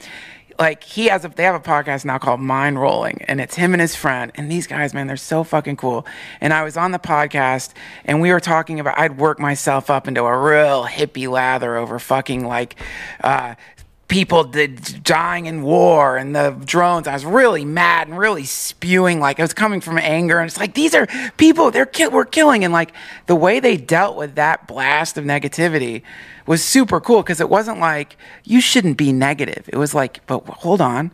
Think about how angry you are right now. Think about the mind state that you're in right now. Think about where you're at right now. You have now created a fucking division. You are no longer in a state of unit of consciousness. You've now cut the you've parsed the universe, and you have done the exact same thing that causes war to happen. The exact same thing that causes conflict is this.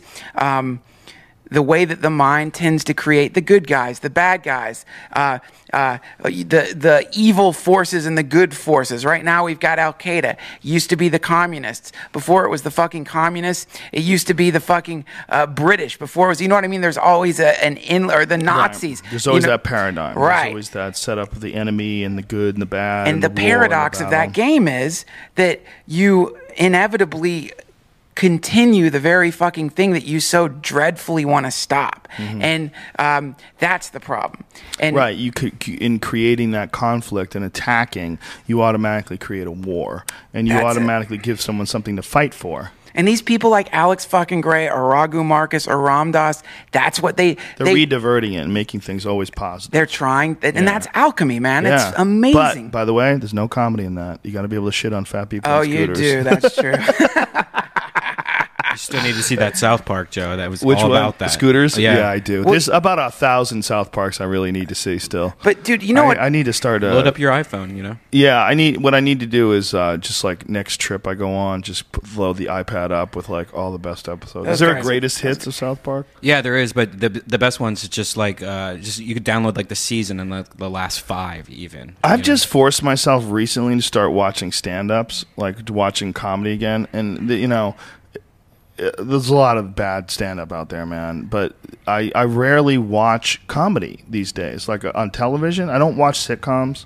I rarely watch. That's why I don't watch South Park.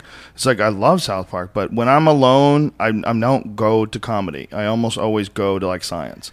I almost always go to Discovery Channel shit, or weird things about volcanoes or oceans, or any biology type shit. And then retard stuff, like my comedy. Yeah, my comedy isn't like Bigfoot or Swamp People. That's my new show, Swamp People. Have you seen that? Yeah, dude, you got to watch Swamp People. These are the folks who hunt crocodiles. Yeah, alligators. And you can't hunt crocodiles in America. We're trying to revive them, Duncan, because it's important to bring the most ruthless and fucking aggressive lizard. Bring them back to a healthy breeding population. So we have to worry about release our dogs. them downtown in downtown L.A. A dog just got snatched off a bridge in Miami. 6 foot off the water, this fucking crocodile jumps up and grabs the dog and pulls it into water for a death roll. Fucking dog, a Labrador, I think. That sucks. I might have made up those death rolls suck. That video, the guy puts his hand in the alligator's mouth. Did you see that? Of course you've seen that probably a million times. Say crocodile. Those are crocodiles. Alligator. Is it? I don't know. Crocodiles are much more aggressive. What's the difference? They're bigger, more aggressive, more dangerous. It's like the difference between a poodle and a pit bull. You know what's cool though, man? The good thing, it's interesting how not all animals learn to swarm. Like only bees swarm. Like alligators and crocodiles, they'll like if you throw meat into where they're at, they'll eat it. But there's not like organized swarms of alligators. That would change the fucking game. They would if they're hungry. If they're hungry and something goes in the water, like when a wildebeest or an antelope gets jacked, they all rip it apart. Yeah, but they're not like wolves. They don't hunt. They can't they don't stalk animals. They have a way better setup. They hold their breath for hours. underwater in muddy water. They just stay put, and then they explode out of nowhere when you have to come and drink because there's only one water hole. Like, crocodiles are way better than wolves. Oh, please. They're in Africa. They're in Africa where there's a fucking million animals, and they all have to come to this water hole. This is the end of our friendship. 28-foot-long dinosaurs that haven't changed in over 200 million years are waiting, holding their breath for hours. Oh, and by the way, they don't have to eat for a year. Sorry, man. Wolves are better than alligators. Bitches. I mean, You got a wolf hat on. how dare you, man? Duncan has a wolf hat on. I just realized I'm wearing a wolf hat. Defending wolves. Next topic, please. I didn't realize that was happening. A wolf spirit hat. I'm sticking up for the wolves, man. That's funny. We gotta protect him, bro. Oh, Brian, pull up the video of a wolf wolves killing a coyote. Put on your wig, Duncan. It's pretty fun. The wig doesn't work that good. Work. It's hot. Isn't it funny that like there's a certain amount of shit you could wear like in your daily life that they'll allow you to wear, like that's a costume outside of being dressed up for Halloween? Like, you can wear a toupee. Yes. That is not your fucking hair, but you can wear a toupee. Sure. But you can't wear a fake mustache. Nope. Wolves what? If you wear a big fake mustache to try to go through security, they'll go, "Sir, you take the mustache off, please." You're like, no. I'm really insecure about my lack of a mustache. I used to have a mustache, but my hair fell out of my upper lip, so now I have a toupee mustache. That is weird. You got to take your hat off when you go through TSA, but you don't have to take off your toupee. What if you had a merkin, and they were like, "There's something showing up in your crotch." You're like, "Yeah, nothing. It's nothing." They're like, "What's going on? Can you please unzip your pants?" You have this giant Jew fro down to your crotch because you've just always been really insecure about not having any pubic hair, so you just glue just this patch of fucking doom, and everything is bone dry. Your balls are bone dry, your dick's bone dry, not a hair on your dick. I have like stray hairs that are growing out halfway up my dick every now and then. I gotta pluck them out. Oh, you pluck them? Rip them right Ow, out of the fucking fuck roots. that. Out of the roots. My pubes are ridiculous. If I let them grow, it's a fucking jungle down there. Plucking. But some dudes, they don't have that, so they have a merkin, and you go through security. Do you think they let you keep that merkin? No, you got to strip it. There's probably a bucket of them. It's probably a dog that will snatch it off, bite your cock if you don't pull that merkin off. You could have a bomb under that merkin. I've never even heard the term merkin. Merkin sweat? You ever taste it? What's a merkin? I think it's like a fake pubic hair beard. It's a fake bush. But for what reason? No, hold on, It's Joe. because a lot of I thought you girls- were making that up. There's no such thing. Yeah. Oh, yeah, there is. There's two Yeah. things. Like, if you get, like, a lot of girls get their No. shit lasered off, Yeah. so they want, once in a while, they want to have, like, a bush, and then they also have like strippers or like chicks that want There's to. no muff Yeah, but wigs. that's not It's when like it was piercing. invented. It It's- was invented a long Yeah. time ago. It was to combat pubic lice. Yeah. The people they're originally worn by prostitutes after shaving their genitalia. They're now used as decorative items in erotic devices or in films. Yeah, it was in the 1450s. Jesus. Women shaved their hair and they wore a merkin in the 1400s to combat pubic lice, and prostitutes would wear them to cover up signs of disease such as syphilis. So they have a big fucking wig over their Hey, syphilis. if your fucking prostitute is wearing a pussy wig, you should be suspicious. Do you think people went raw dog with prostitutes back then? Like everybody went raw dog. It's like a bathroom rug. After a while, if she has an old merkin on, it's like a bathroom rug. It's just all fucking mildew and. Ugh. In Hollywood filmmaking, merkins are worn by actors and actresses to prevent inadvertent exposure of the genitalia during nude or semi-nude scenes. If a merkin were not worn, it would be necessary to restrict the shot to exclude the genital area. Dude, have you ever heard of the way they shoot sex scenes, how they bring the boyfriends in? Have we already talked about this? Oh, and the guy watches? The guy watches, Yeah, so like what if is you're that about, isn't that suck? Listen, you can't have someone have a fake sex scene with someone that's hot. They're going to get hard. Fuck They're going to no. want to... I had a friend who did a fake sex scene in some terrible movie, and the girl goes, "You can fuck me if you want." The girl actually said that. He's like, "I don't think I can." He didn't know what to say, but he's on top of her, like fake thrusting into her asshole with his flaccid penis. And Can she's you like, fucking imagine being Yeah. like someone's husband and sitting and watching them get fucked by Bruce Willis in some dark room? Fuck Bruce Willis. How about like Bruce Willis. Yeah. I don't know. How about like The Rock? Looper was great. The Rock is just like his giant tattooed chest is sweating into your wife's mouth as he's fake pumping her with her legs over her head, fucking her in a way you could never possibly do with your lithe frame and your jogger's body. His big, giant, fucking Samoan tribal tattoos on his roided up chest, and he's just pumping his giant, semi-hard cock on the outside of your wife's pussy. And you know, deep inside, she's just slippery and gliding, and she wished she would just shove it in. I don't care who's watching. And you're sitting there, is this over? Have you got enough takes of this? Is this, are we done here? Are we done here? Plus the side. Enough. What if it was Louis Anderson? I'm going to get your wife's pussy, and you have to watch somebody gross, big fucking Jabba the John Hutt looking Lovett. sloppy dude eating a fucking hot dog while he bones your wife. The sideways glances. And he's got to pick his gut up like an underhook, like a deep, like a chimp. Remember those chimps in a buckets where they would have that? That would be like how their paws would connect. You would play that game with the plastic chimps. Well, he's got to take his hand in sort of that position to just suck up the gut and pull it up so his short, semi-hard penis can even get inside your woman. And the stink wafting out of that flap is like a homeless dude just took off his boot. Just like, just a combination of the LA River after a flood, this shit rolling and water and fucking what is tepid water? No, what is it water when it's stagnant water and shit and old loads in there, just old briny old fucking loads. And his cum comes out like snot when you have the flu, just yellow. You know how you blow your nose when you have the flu and it comes out all yellow, and that's how his loads look. It's like the death sneeze of someone with malaria. It's like your custard last sneeze inside of a Boston cream donut, that yellow custard. Oh fuck. Except it's not as smooth and delicious looking. Yeah, a little congealed. A little cottage cheesy. And it burns. Yeah. It stings. And it stings your eyes, too. You have to run to the bathroom, and if you get it on your eyes, you'll start crying. It smells oniony. It's like fumes coming up from an old onion. I was talking to a friend of mine the other day, and I didn't tell him this because his breath was so bad. I literally thought he shit himself. And I didn't know how to. I just decided I was too high to break it down, and he was sober. And I was like, "Oh my god, I can't talk to you." And it's so true. Like, people who have shitty breath want to tell you these fucking long, stupid stories. And he wanted to tell me this long story, and it was just like prisoners had been farting in his mouth. Yeah. It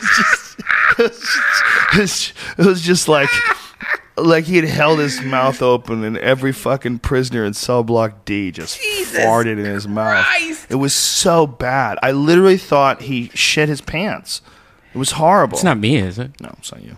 I would tell you. All right. No, it was It is weird, civilian, isn't it? But it is weird how like bad breath is almost like a demonic force that possesses people and compels them to tell the longest, most boring stories. It is weird how people with bad breath want to tell you fucking stories. It's a strange thing. But it's weird how people... I want people to tell me about my bad breath. If I have bad breath, please tell me, because I know I have it. Especially if I do like a long show. You know, like you do a show and you're talking for an hour and a half. Your breath must be gross. Yeah. You're not drinking any... I mean, you drink like a little water here and there, but you're not like refreshing your mouth. It's like... stomach acids. It's probably disgusting. Tell me! But I wouldn't tell him. You know why? 'Cause some people can handle it, and some people get all butthurt. Remember when you went through that brief phase where you were like, I'm not wearing deodorant, it's the smell of a man, and you were going everywhere stinking? What the fuck was so bad? Well, I thought that, first of all, gross. deodorant, I thought it was bad for you, and it is bad, but I decided that if you get cancer from deodorant, you're a fucking pussy. That's what I think. Right. That's how I feel. I stopped wearing deodorant for a little while. I just wash myself, but I'm way too funky, and I eat too much meat, man. I'm too much of a predator. So I you smell my armpits. So, man. Do you think that like that's why deer run from you? By the way, do you think if you lived on some kind of like forest saint diet and you only ate like you would smell different, honey and fucking flowers, and you were, you think you'd stop stinking? Oh yeah, 100%. Yeah, part of what you're smelling is like uric acid and all sorts of different shit that comes through your pores. It comes directly as a result. A lot of the smells come directly as a result of eating meat. In fact, that's one of the things that deer freak out about when deer then they catch you in their nose and they run away. That's like when they run away the quickest. When we were hunting, when the wind would come off of you and go towards the deer, they would and they would go, "I'm getting the fuck out of here." Right. There was no mistake in their mind that you were a predator. Right. You smell like a meat eater. Yeah. That's I think there's a smell.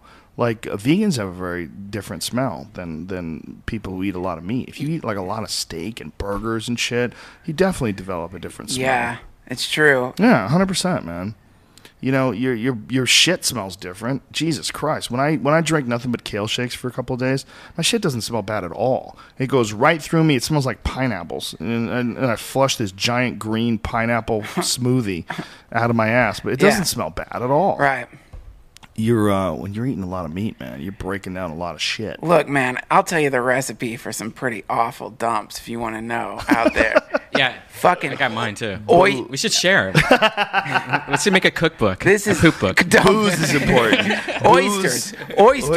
Oysters. Think about what that is. Oysters are like the phlegm of the ocean. It's like they're just like these already mucusy things. Like oysters destroy me. I can't do it anymore. Starbucks destroys me. One of these coffees, every time I'm like halfway through it, I just have to run. It's a colon cleaner. Yeah. I have to go again, I think. There's nothing like the kale shake though for cleaning the colon out. Kale shakes are ridiculous. Like you can't even hold it in. Have you ever gotten a colonic? No.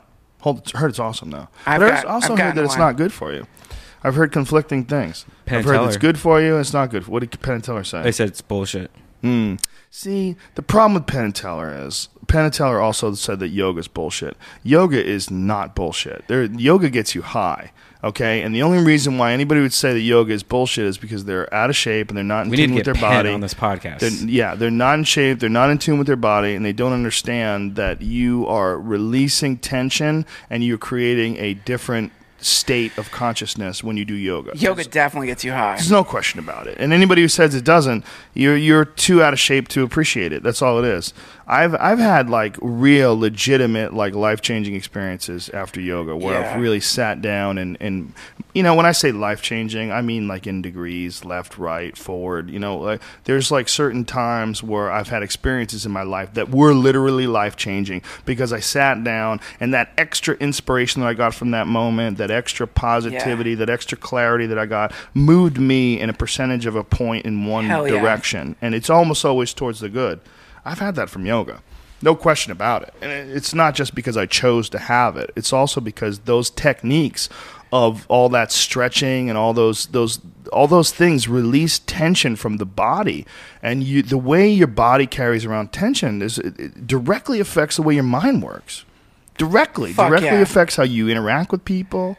Like true yoga people, the real yoga people, are fascinating to be around, man. They're really cool and calm. And there was this dude from South Africa I used to take yoga with. He was so real, man. He was the real deal, man. Yeah. There's a lot of those fake yoga guys that try to like fuck chicks and, you know, they try to like be fake spiritual and they sing like Indian songs, you know, that they memorize just to fucking impress people with their Hindu street cred. You know what I mean? You know that kind of fake thing? Sure. I've seen them giving massages at raves. Yeah, exactly. With their dirty Birkenstocks on and, you know, saying namaste. Get out of here, bitch. Don't you namaste me, you son of a bitch. Because the people I know what you're up to. The people who really practice that shit, man, they don't act like that at all. There's none of it's there. It's a whole different fucking animal to the point where it can be shocking because you kind of expect people to be a certain way. Mm-hmm. This is a funny thing. This is like one of a fun thought experiment you can do is right now, maybe you don't, but right now in a lot of people's minds, they already have this idea of what an enlightened person should act like. Mm-hmm. You already have that idea. Here's what they might be like. Your mind will try to create an idea of what enlightenment looks like. And that idea is always wrong. It's never like that at all. This is that saying, if you meet the Buddha on the road, kill him. That's the idea, which is like anything in your mind that's kind of defining the way you think an advanced person should be creates a real big problem because you'll start pretending to be that way. You know, you start putting on a costume or a show. But yeah, most of those folks you run into are the real deal, man. They're just totally in the fucking moment. They'll go with anything. It's really hard to be the real deal. The real deal. The real in the world. No, the world. How do you say world? World. World. No, you don't say that. World. It's the best thing in the world. World. He doesn't say world. He says world. WROLD. World. There you go. White Castle's awesome. It's Shut the best place in shut the fuck world. up. Please shut the fuck up. He's changed from supporting the Olive Garden. Now he's changed to White Castle. Well. It is fucking good. Yeah. If you're really drunk, it's delicious. It's great. It's biscuits for drunk people. Gray meat. In the future, I'm going to make my own White Castle, but it's going to be Red Castle for Los Angeles. That's what we name. need is Fuddruckers to back us up, and you get those fucking ostrich burgers. You ever get a raw or rare, rather, ostrich burger at Fuddruckers? No. Oh, goddamn, son, that shit is good. We could have that Red Castle guy. Ostriches are cunts, too. They're birds, and birds are dinosaurs, and all dinosaurs can go fuck themselves. I'll eat the shit out of an ostrich. I will eat the shit out of an ostrich. I will Kimura an ostrich's neck and kill it and eat the shit out of it. When I was living in Asheville, their necks are perfect for strangling. When I was living, that's what I bet you can't even guillotine them, though. I bet their necks just go right with it. I bet they can peck the fuck out of you. Peck your dick while you're trying to guillotine concussion into your head. I used to be so poor when I was living in Asheville that I would go to Fuddruckers and order a bun and just like eat the lettuce and the tomatoes and the onions from the fucking Dude, hamburger and you had bar. cheese, you had everything. You could make a grilled cheese sandwich out of relish and pickles. Just make and a stuff. shitty salad with bread. Yeah, incredible. Asheville, North Carolina is one of the last great spots on earth. Yeah, it's pretty I almost great. didn't want to tell people about it. When we got back, when we were wandering and walking around on the streets, I was like, this is one of those places where you could walk around the streets, and it's small. It's a small town, but it had all these bars. You can walk from bar to bar, and people were friendly. Yeah. And I was like, whoa, Duncan, this is a crazy place. We're in, like, one of the last great places on earth. Yep. Asheville, North Carolina is one of the last great places on earth. We walked to a kava bar, okay? There's bars everywhere and nice people, and sure, there was a few drum circles, and there's a few fucking hippies sitting on the ground on the sidewalk. There's a little of that.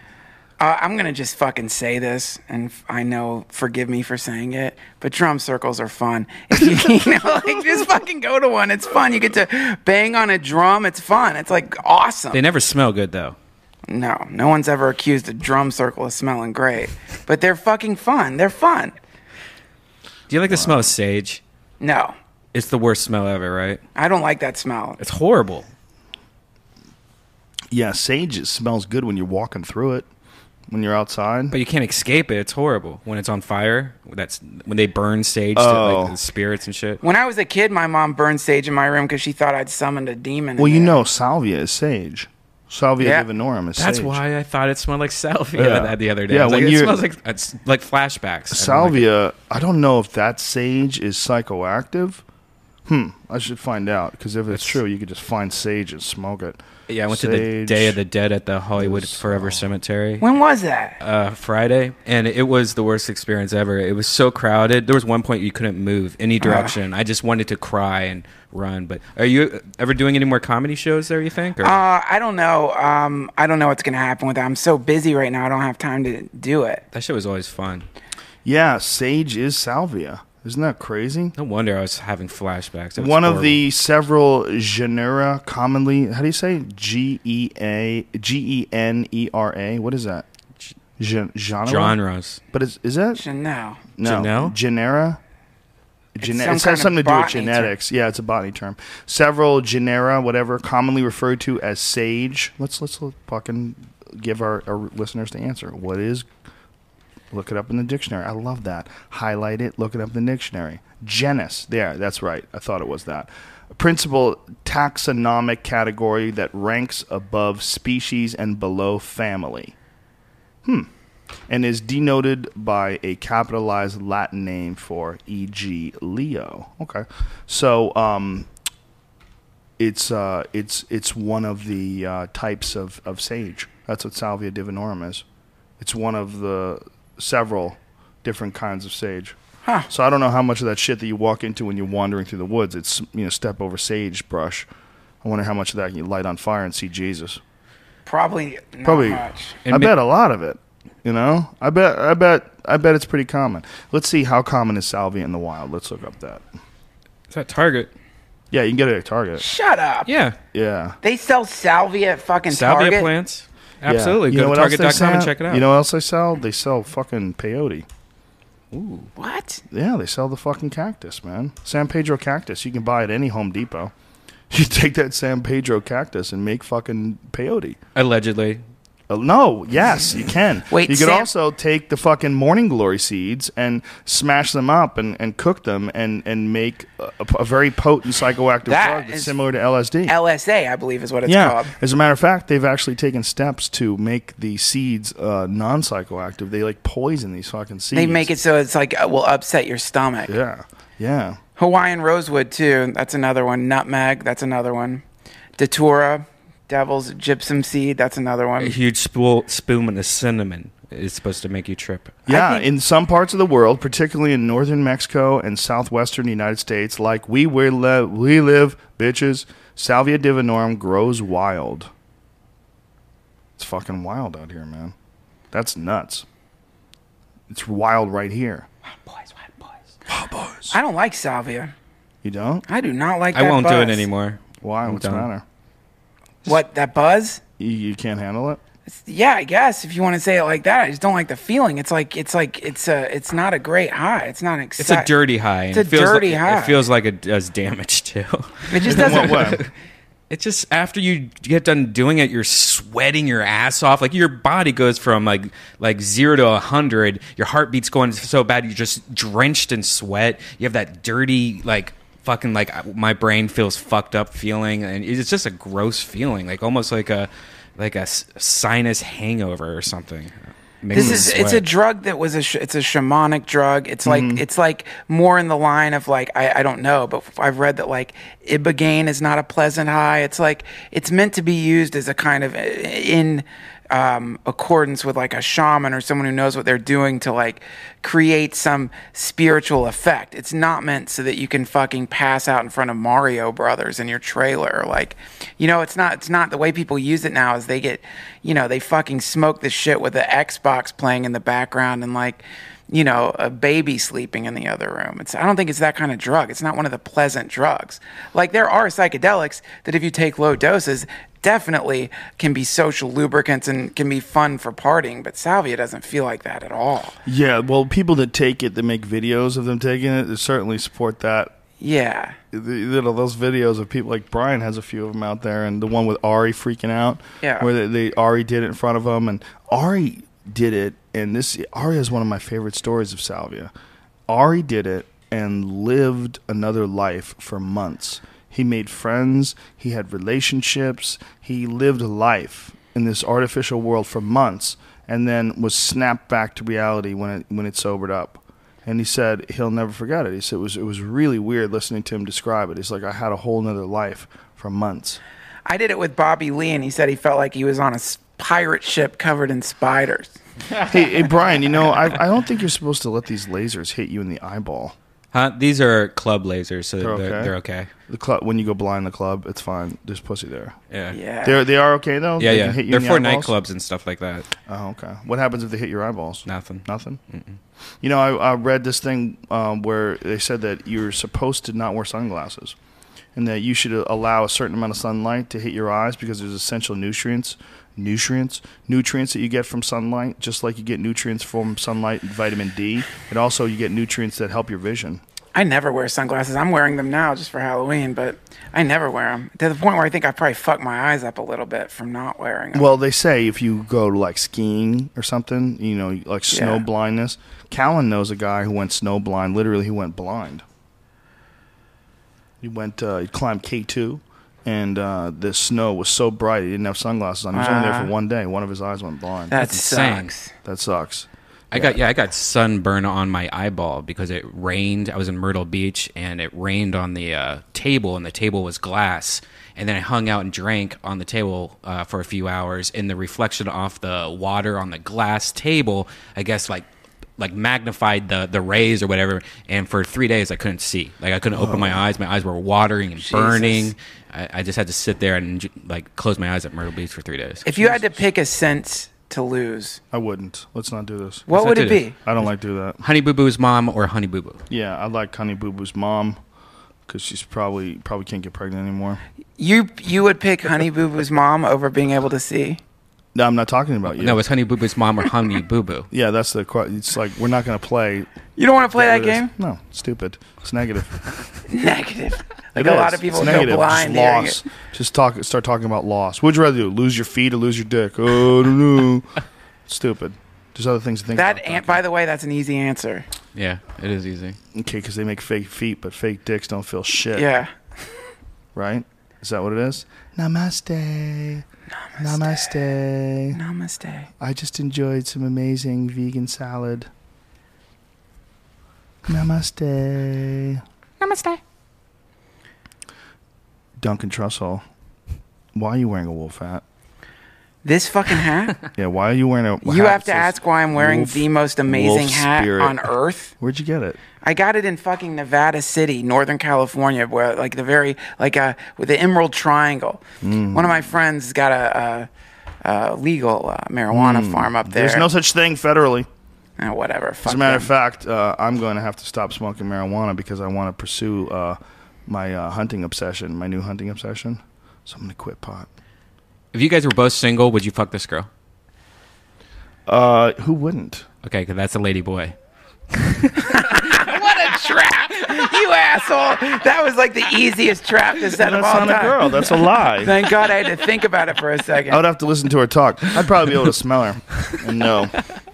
I'd probably be able to smell her and know that she was a boy. Brody just recently on a podcast came out and saying that he went to overseas for a movie, Bangkok, and tested out a ladyboy. What do you think? He's now thinks he's 10% gay. He doesn't want to pursue that. He just wanted to see if he was or not. What happened in the? How did they fuck? What happened?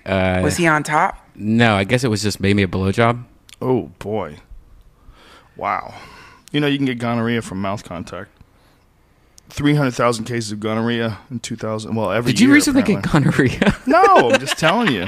I'm just saying, don't let dudes who dress up like girls and give out blowjobs suck your dick because their mouth ain't too picky.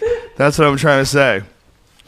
You should do public service announcements. Everyone now who buys a gun must fill out the ATF form 4473, which asks, are you an unlawful user of or addicted to marijuana or any depressant, stimulant, narcotic drug, or any other controlled substance? All right. Well, that's an amazing question, first of all, because you can answer no, I am not, because I'm not an unlawful user, because I'm a medical marijuana user in the state of California where I had a doctor's prescription for it. So no, that's not unlawful, but it's not true federally. And then it's to say, are you addicted to marijuana or any depressant stimulant? What about coffee? Like they could, legally, they could bring you to jail if you drink coffee every day. That's right. This is how stupid this law is. Narcotic drug or any other controlled substance. Yes. That's fascinating, man. Are you an unlawful user of? And what does that mean? A user of in the past tense or user of currently? Because currently I'm not doing anything. I'm not doing anything right now. So I could write down that report, no. Because currently I'm not. Right. But what does that mean? User, how does that fit into your lifestyle? Do you have every day you have to smoke a joint, just like every day you have to take your fucking thyroid medication? No. What kind of a weird ass question is that? What kind of a weird open ended question is that? And that can keep you from having a gun. I just got my shit renewed yesterday. Look how stoned I was in my picture. You can't even see my eyes. You look barbecued, son. Yeah, isn't that fascinating, man? Are you an unlawful user of or addicted to? First of all, the idea that you're addicted to marijuana, that's like saying, are you addicted to washing your hands? Because it's the same people that get addicted to marijuana are addicted to anything. You just come up with something. Isn't that an optimistic thing to put on your form? Because you're just naively assuming that anyone's going to answer that question honestly? No, what they're doing is they're making it so that anybody who runs a medical marijuana plant can't arm themselves. All right. You know, if you have a fucking farm and you're growing medical marijuana and the government comes in to take you, they can also bust you for having these guns illegally and for lying on these federal forms, which is just like perjury. These fucking goblins, man. It's the worst. It's unbelievable the fucking worst. that passed through. You know, this the Second Amendment is a very important part of anybody who wants to hunt their own food, be able to protect themselves from criminals, be able to protect themselves from predators. If you live in like a rural community, if you live in Montana and you're living out in the woods, like in that show Mountain Men, these motherfuckers, they need guns to shoot off bears. Yeah. They have bears that they need to shoot at. I mean, if you don't, the bear comes and eats you. I mean, to say that they can't have bears because they also have arthritis that medical marijuana cures. Look, here's the other fucking thing. By the way, fuck the reason, goddammit. Here's another fun thing you can do. Shoot. Shooting guns is just fucking fun. It's fun to shoot bottles. It's fun to shoot targets. It's fun to shoot a gun. It's just a blast. Like, the whole point is it's not about reason. It's like, you get to have a gun in this country if you want to have a fucking gun. It shouldn't be based on whether or not you smoke something that grows out of the ground. Meanwhile, you could have, like, Hunter S. Thompson had a fucking bar at his shooting range. A bar. Yeah. Have you ever seen that? Full fucking bar with a butler. You can have that. Yeah. But you can't smoke pot and shoot? That's ridiculous. Yeah, you got a prescription for OxyContin as long as it's legal. As long as it's legal, you don't have that problem. Any person, Bureau Assistant Director Arthur Herbert writes in the open letter to all gun sellers, yes, any person who uses or is addicted to marijuana, regardless of whether his or her state has passed legislation authorizing marijuana use for medicinal purposes, is prohibited by federal law from possessing firearms or ammunition. That shit makes me want to join the NRA. It really does. You should. I am going to. I think I am. I think the NRA was fucking dead right. I think all this time that the NRA has been trying to stop the government from taking away gun rights, now I understand it. Now I get it. All this time I thought it was like, wow, these crazy gun nuts, they really want to have machine guns. Hey, they really want to have assault rifles. No, they just don't want to have these people telling you what you can and can't have. It's simple, man. It's a simple fucking right. It's obvious, too. The ATF, or the National Rifle Association, isn't commenting on it. It says the National Rifle Association, which frequently butts heads with the ATF, has not put out a statement on the letter, and a spokesperson there did not return calls for comment. A spokesman for Rocky Mountain gun owners was also silent. Well, that's really sad. It's a really sad thing, because that's just the pressure from the pharmaceutical companies that are trying to make sure that medical marijuana doesn't spill off into some sort of a decriminalization event nationwide. Yeah. And to stop it in its place, it started out in Montana. And the reason why it's in Montana is because if you've ever been to Montana, a huge percentage of the people in Montana hunt. When we were in Montana, everywhere we drove, there was like signs that said "Welcome Hunters," like in bars and restaurants, it said "Welcome Hunters." There's a lot of fucking people hunting up there, and there's also a lot of people up there that like to get high. So they decided to kill the medical marijuana community there by making it so that if you are a legal registered medical marijuana patient, you can't own a firearm. Oh well, fucking pigs. Fucking believably gross, man. It's really disgusting. It said Jeff Dorsher, a spokesman for the U.S. Attorney's Office in Colorado, said the decision whether to prosecute someone would be made on a case-by-case basis. That's basically saying they have you by the balls. There don't appear to be any cases in Colorado where people have been prosecuted for illegally owning guns because they are medical marijuana patients, because there's so many medical marijuana patients who have guns in Colorado. You've just made felons out of, 1 million people, and that's not exaggeration. The medical marijuana community in Colorado is fucking amazing. Isn't it basically a slippery slope, though? Like, the moment you, as a government, say that people can't consume a plant that you can't overdose on, the moment you're making laws like that, isn't it kind of a slippery slope where you can't expect there to be other logical laws following that? I mean, isn't the thing like what they're doing is obviously wrong, and that seems to be part of what they do.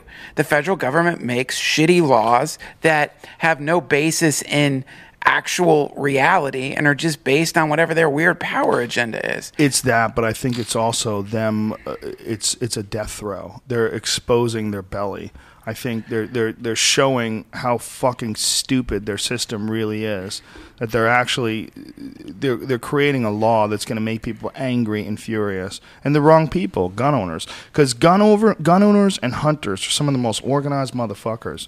You know, it's really interesting how these fish and game departments are entirely funded. The conservation efforts are entirely funded by hunters and hunting, and gun owners are the ones who organize, like, one of the best run departments in the entire country is the different states' fish and game departments. They're incredibly efficient at managing game populations, at setting tag limits, at managing the number of livestock, right. or wildlife stock, like men and females, and they do all these surveys and tests. They're incredibly efficient because it's all based on people who actually care about the environment, who actually go out and hunt these wild animals. So you're going to get them against you, you know, and this is supposed to be the government. This is supposed to be the people that are looking out for you. There's no reason to pass this. There's no fucking reason. They're just making shit more complicated, making government deeper, creating more fucking problems, creating more cunty scenarios where you're going to lock someone in jail because they like to smoke weed and they like to hunt. You dummies. Yeah, P.S. All this makes me want to do is get baked and go shoot a gun. All this makes me want to do is go to Canada. That's what it makes me want to do. It makes me want to run away from these stupid fucking laws. These are dumb. The idea that you could put yourself in jeopardy, that you could possibly get locked in a cage and not be able to see your family for an extended period of time because you did something that you wanted to do that didn't hurt anybody. It's fucking crazy. And believe me, if you were stoned and you had a gun, you'd be careful as fuck. Oh my God, you'd be so goddamn paranoid. Sure. I think you would. You might be an idiot, though. You might just like, dude, just start shooting things. Man, when I grew up around guns, nothing is like growing up around guns makes you so safe with guns. Like since I was like can remember, my dad, like me, because kids, like little boys have fake guns, and my dad would, like, even with the fake guns, he would like teach us, like, never point this at somebody. Here's how you handle a weapon. And then of course he would like taught us to shoot, and it was like the way how strict and stern he was with weapons. Like, I'll never forget that. I'm so fucking careful when I get around guns because he like raised me in the right way, and that came from being only people who haven't been around guns are afraid of guns. Yeah, it's like when your kids find guns in your house, and if your kids are raised and taught what a gun is and what's important and why it's dangerous, they're going to be okay because they're used to being around them anyway. Yeah, you know how to put the safety on. You know when the safety's off. You know not to fucking point it at anyone. You know not to have a bullet in the chamber. Yeah, you know, all those things. And also, by the way, if you've got fucking guns, the responsible thing is you have a goddamn gun safe. You put your fucking guns in a safe. You don't leave them around. Yeah. Period. Yeah, it's really unfortunate when the government has to pass laws like this. They don't have to, but when they try to pass laws like this to further some other agenda, it's the agenda against medical marijuana is what it is. It's that simple. It's trying to slow the medical marijuana movement, and so they involve guns, and I think it's a mistake. It's fucking disgusting. Did you see that editorial article CNN just put out on why we should legalize marijuana? Yes, I did see it. So cool. It's amazing. Well, meanwhile, it's still illegal. Meanwhile, people are getting arrested every 37 seconds. Is that the statistic? Yes. 39, 37, 39. Jesus, man. Yeah, in this country, by the way. Yeah, it's fucking stupid. Stupid. It's a waste of goddamn time, and it's become a business in and of itself. That's the real issue. The real issue is that it's become a fucking business. The business of arresting people and keeping people in jail, the business of closing down medical marijuana farms and catching Mexican drug runners living in the Northern California mountains. Yeah. Where they have giant, like, wild fucking these huge setups out there where they have the shit growing wild, you know. Yeah. So rains up there constantly. You could just start planting it, yeah, and then they harvest it all. But they have these dudes living up there in camps. They have they even have a god or a saint rather that they pray to, the narco saint. Put on their fucking guns. Yeah, they have like pictures of this guy. What is the narco saint?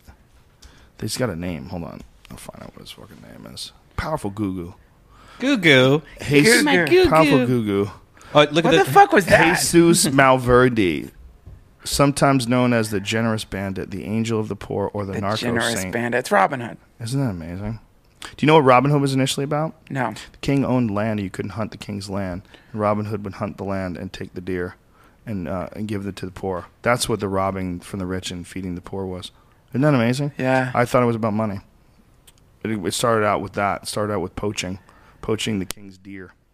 The king's motherfucking deer, man. The king's always got deer. Well, apparently the difference between the way wildlife is run in America and wildlife was run in the European world, and that was one of the things that made the United States so great when people came here from Europe, was that in Europe, all land and hunting is all owned by royalty and rich people. Yeah. And so there's no public hunting.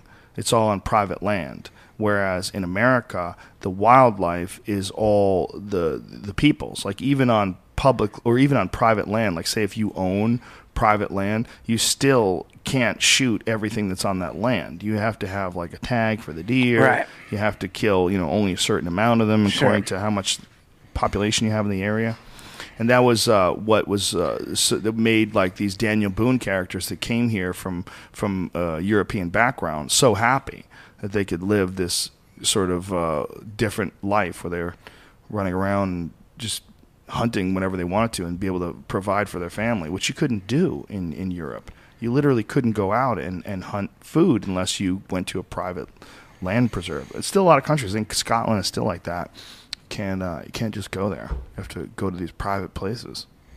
It's amazing, man. It's incredible the different things that powerful people will do. Cunt. Yeah. Fix the world, Duncan. I'm working on the it, king. man. You're the king. Fix the world. How do you do it? How do I fix the world? Yes.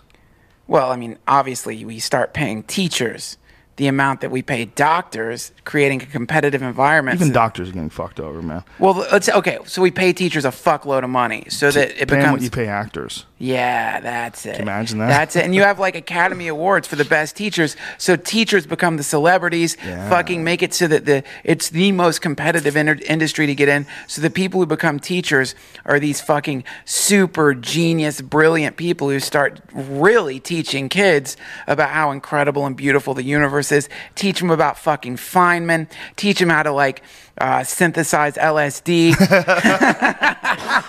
Boom. You do that, man. That's terrorist behavior as labeled in the Patriot Act, what you just said. What, teaching them about Feynman? No, the other part. Well, fuck them, dude. Hey, everybody. Fuck them, dude. No, that's the problem, man. You fucking start with the kids, get them educated, get them excited about life, get them to understand that we exist in a beautiful, juicy, vibrant world, and that your brain is an alchemical laboratory which can produce thoughts, which if you put those thoughts into action, can transform your entire planet in the same way that the invention of electricity or the varieties of technologies that have come from the mind have shifted our planet completely and perhaps perpetually. You teach kids that your mind is the laboratory from which every single innovation that has affected your species has come. You share the same brain that Einstein had, Feynman had, Buddha had. You have that computer. Here's different operating systems that you can decide on. You teach them about yoga, you teach them about health, you get them fucking high when they're ready, initiatory rituals, you bring them into a visceral experience of the beauty of life instead of putting them in little fucking boxes, making them sit at uncomfortable seats and listen to underpaid, angry people. Not all of them. Some teachers don't give a fuck and they're beautiful people, but some of them are like not being treated with any kind of respect, and the end result is they're phoning it in. And so that makes kids, when they think about reading or books or math or any of it, they just have this like the same reaction you have when you've gotten a tequila hangover and someone offers you tequila because you've been having this shit pumped into you in the absolute wrong way. We can't educate kids the way we make foie gras, by fucking forcing shit down into their mouths until they're poisoned and sickened by it and hate it because it's coming from angry, bitter people a lot of the times. I can remember certain teachers I had, man. They were fucking pissed, angry shitheads, and it made me hate the information. Okay, but devil's advocate, when you look at the possibility of computer simulations and you look at the idea that life is some sort of computer program, those people inspired you to not be like them. Those people inspired you with energy and the motivation and will to move past their paradigm and to see the error of their ways. And one of the best ways to see the error of someone's ways is to see someone who's just preaching bullshit, living a miserable life. You see it, and it's like it's almost more powerful sometimes than a positive image and a positive message. Some of the reason why I got motivated to do all the things that I did was because I was raised shitty. I'll tell you what's motivated me, dude. What's motivated me is running into some really great teachers in my life. You, my friend Emil Amos. This guy is a fucking amazing musician. He's a genius. Different college professors. The professor who convinced me to go to fucking India. Like, really brilliant people. I agree with that. You've done the same thing to me, as have all of my my friends. Yeah. But I also think that the people that have tried to stop me and the people that have said shitty things to me, those people they started a fire inside me that I don't know if would have been there if it was just a positive reaction. No. I think the yin and the yang is important. I am certainly not. Clearly, you're never going to get rid of this fucking the negative element, but you can be with people who teach what you just said. Which is a kind of like Nietzschean idea that we need, that part of what we need is a thing to resist. We need a thing to rise above. We need a thing that we can get angry at that motivates us. But that shit can be taught. You can teach that to kids. You can teach that to people. Like, you can show people that. You can just bring people these philosophies that have been developed by super geniuses and let the kids pick, let them decide. And you can do it coming from charismatics and coming from performers instead of coming from people who just want to get fucking home. So there's positive ways to achieve results and there's negative ways to achieve positive results. And the negative reinforcement forces you to rebound and to push away from that and thus create a positive result. But it's also possible to create that positive result with correct nurturing and a real philosophy for life. Yeah. A real positive philosophy. So it's almost like we're almost destined to follow a positive. We have several different options for achieving a positive result, including being raised badly, including being raised by someone who doesn't care about you and forces you to be a much more loving and caring parent.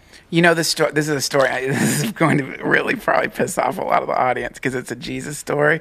But I just read it. Somebody sent me this book of like monks writing essays on the Gospels, and there's this. And when you hear this at first, it's like, come on, that's so fucking stupid. But then when you think about it, it's kind of a cool idea.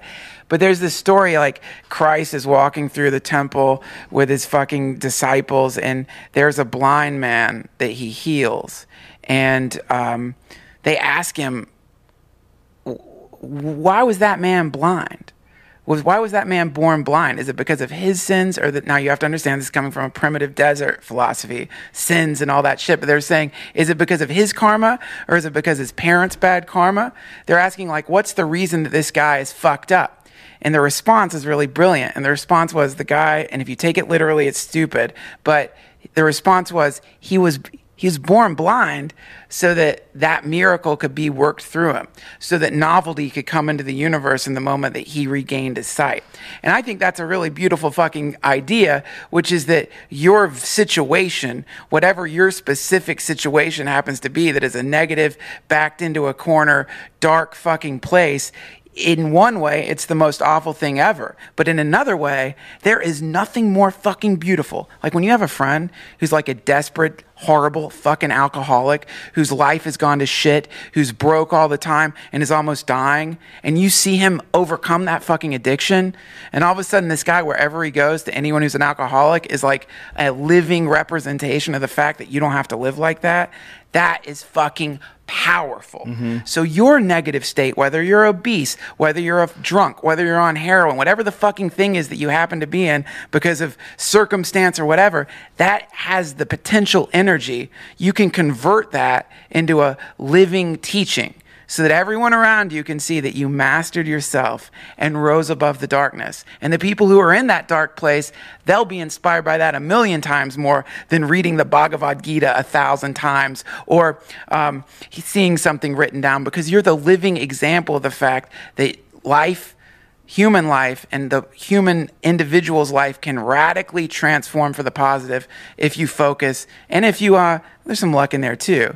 But so the point is, these negative situations, they're given to us as I don't want to say given, but they're an opportunity to really show people shit can get better. Because man, when I hear some, like when you see someone who's a cunt and they're yapping about whatever the fuck, you know what I mean? But their life sucks and they're always in drama and they're in a bad relationship. It's like, what are you talking about? But when you run into an authentically happy person who's utilized principles and transformed their lives, you fucking listen to that, man. Well, when you run into people that are doing things also, you like feel the need to do things. When you read about someone who's inspirational, you get inspired.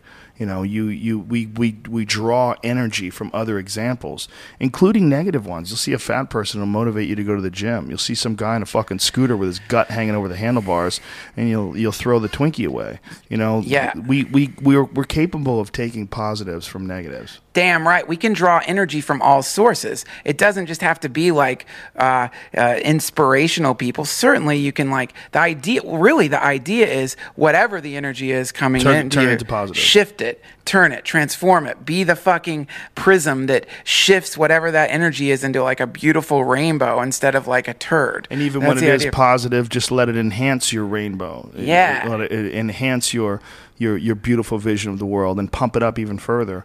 And that idea, it's something that like people can say, oh, you guys talk about that all the time. I really think you have to.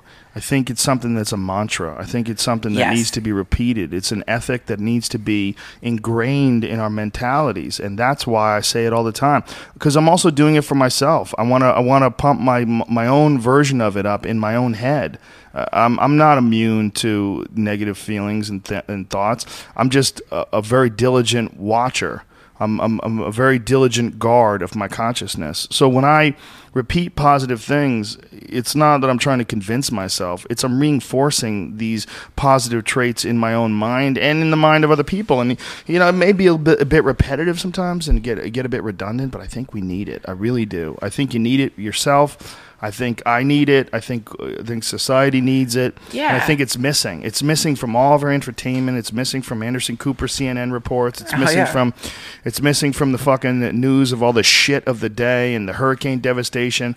There's missing a broadcast from the collective consciousness, a broadcast from the culture of the world that we can slowly but surely, despite all the news and evidence to the contrary, slowly but surely all move towards a more positive state. This thing you're talking about is what I think of as the river and the forest effect. Have you ever been walking in a forest and suddenly you become aware of the sound of the river? It's been there the whole time, but if you don't, it's such a subtle sound that blends in with the wind and the sound, but all of a sudden you hear that light trickling of water running over rocks. Yeah. That's what you're talking about. It's a kind of like metaphysical river that runs through everything, and it's very subtle, and it's very easy to forget that it's there. And we got to figure out how to get it to the ATF. We've got to figure out how to get it to these fucking crazy assholes. The same people that brought you the Fast and the Furious trying to lock you up for having a rifle and a fucking medical marijuana license. We got to get this to the same people that run the federal bank that want to pretend there's some fucking crazy debt that we have to pay off. To who? To what? Yes. Where's that money? What does it even mean? What does your money represent? Yes. You fucking crazy assholes with your numbers and your fucking the scroll underneath when you're watching the news and that stock market scroll goes under, you're like, what are you saying? Yeah. The fuck are you doing? We have to fix it. Well, first, fucking hear it yourself. That's the first goddamn step. Fix the people, goddammit.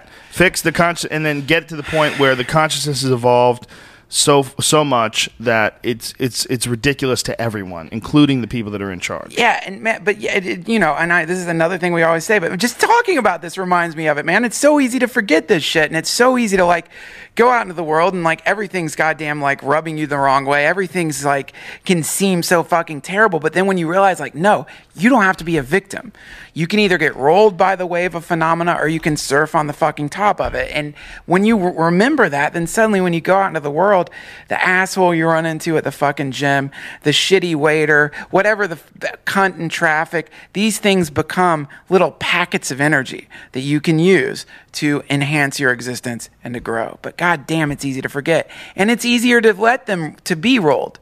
It's easier to be angry. It's a form of laziness. Yeah, we're in intellectual laziness and physical laziness. That's one of the things. Look, in order to have a sound body, you have to have a sound mind. It sounds like a cliche, but it's fucking true. You got to eat healthy, you got to drink a lot of water, and you got to get some fucking exercise in. Yes. If you don't get some exercise in, your body's going to betray you. Your body's going to lie to you. It's going to give you stress that's unnecessary. Yeah. It's going to send you signals that you have to deal with. You need to keep your fucking machine healthy. Your vehicle for traveling through this dimension is your body. Keep that bitch healthy. See Yoga. that? See this shit? This is water. I drink a liter of this every couple hours. I just slurp this piss shit like down. a racehorse. I piss every 5 seconds in my pants. It's important, folks. Take your vitamin. Brian's over there with a glass of heroin mixed with AIDS. I flavor my heroin with AIDS. There's nothing like heroin flavored AIDS. Take off your glasses and show the world your eyes, Duncan Trussell. Let them know. Let them see your soul. Let them see through the windows of your soul. Fun. They're fun to wear those glasses, man. Folks, this podcast is over. Can I talk about a show? Fuck yeah, you can. I have this show coming up. I'm going to be at the Fun Fest this weekend in Austin, but on the 6th. What is that?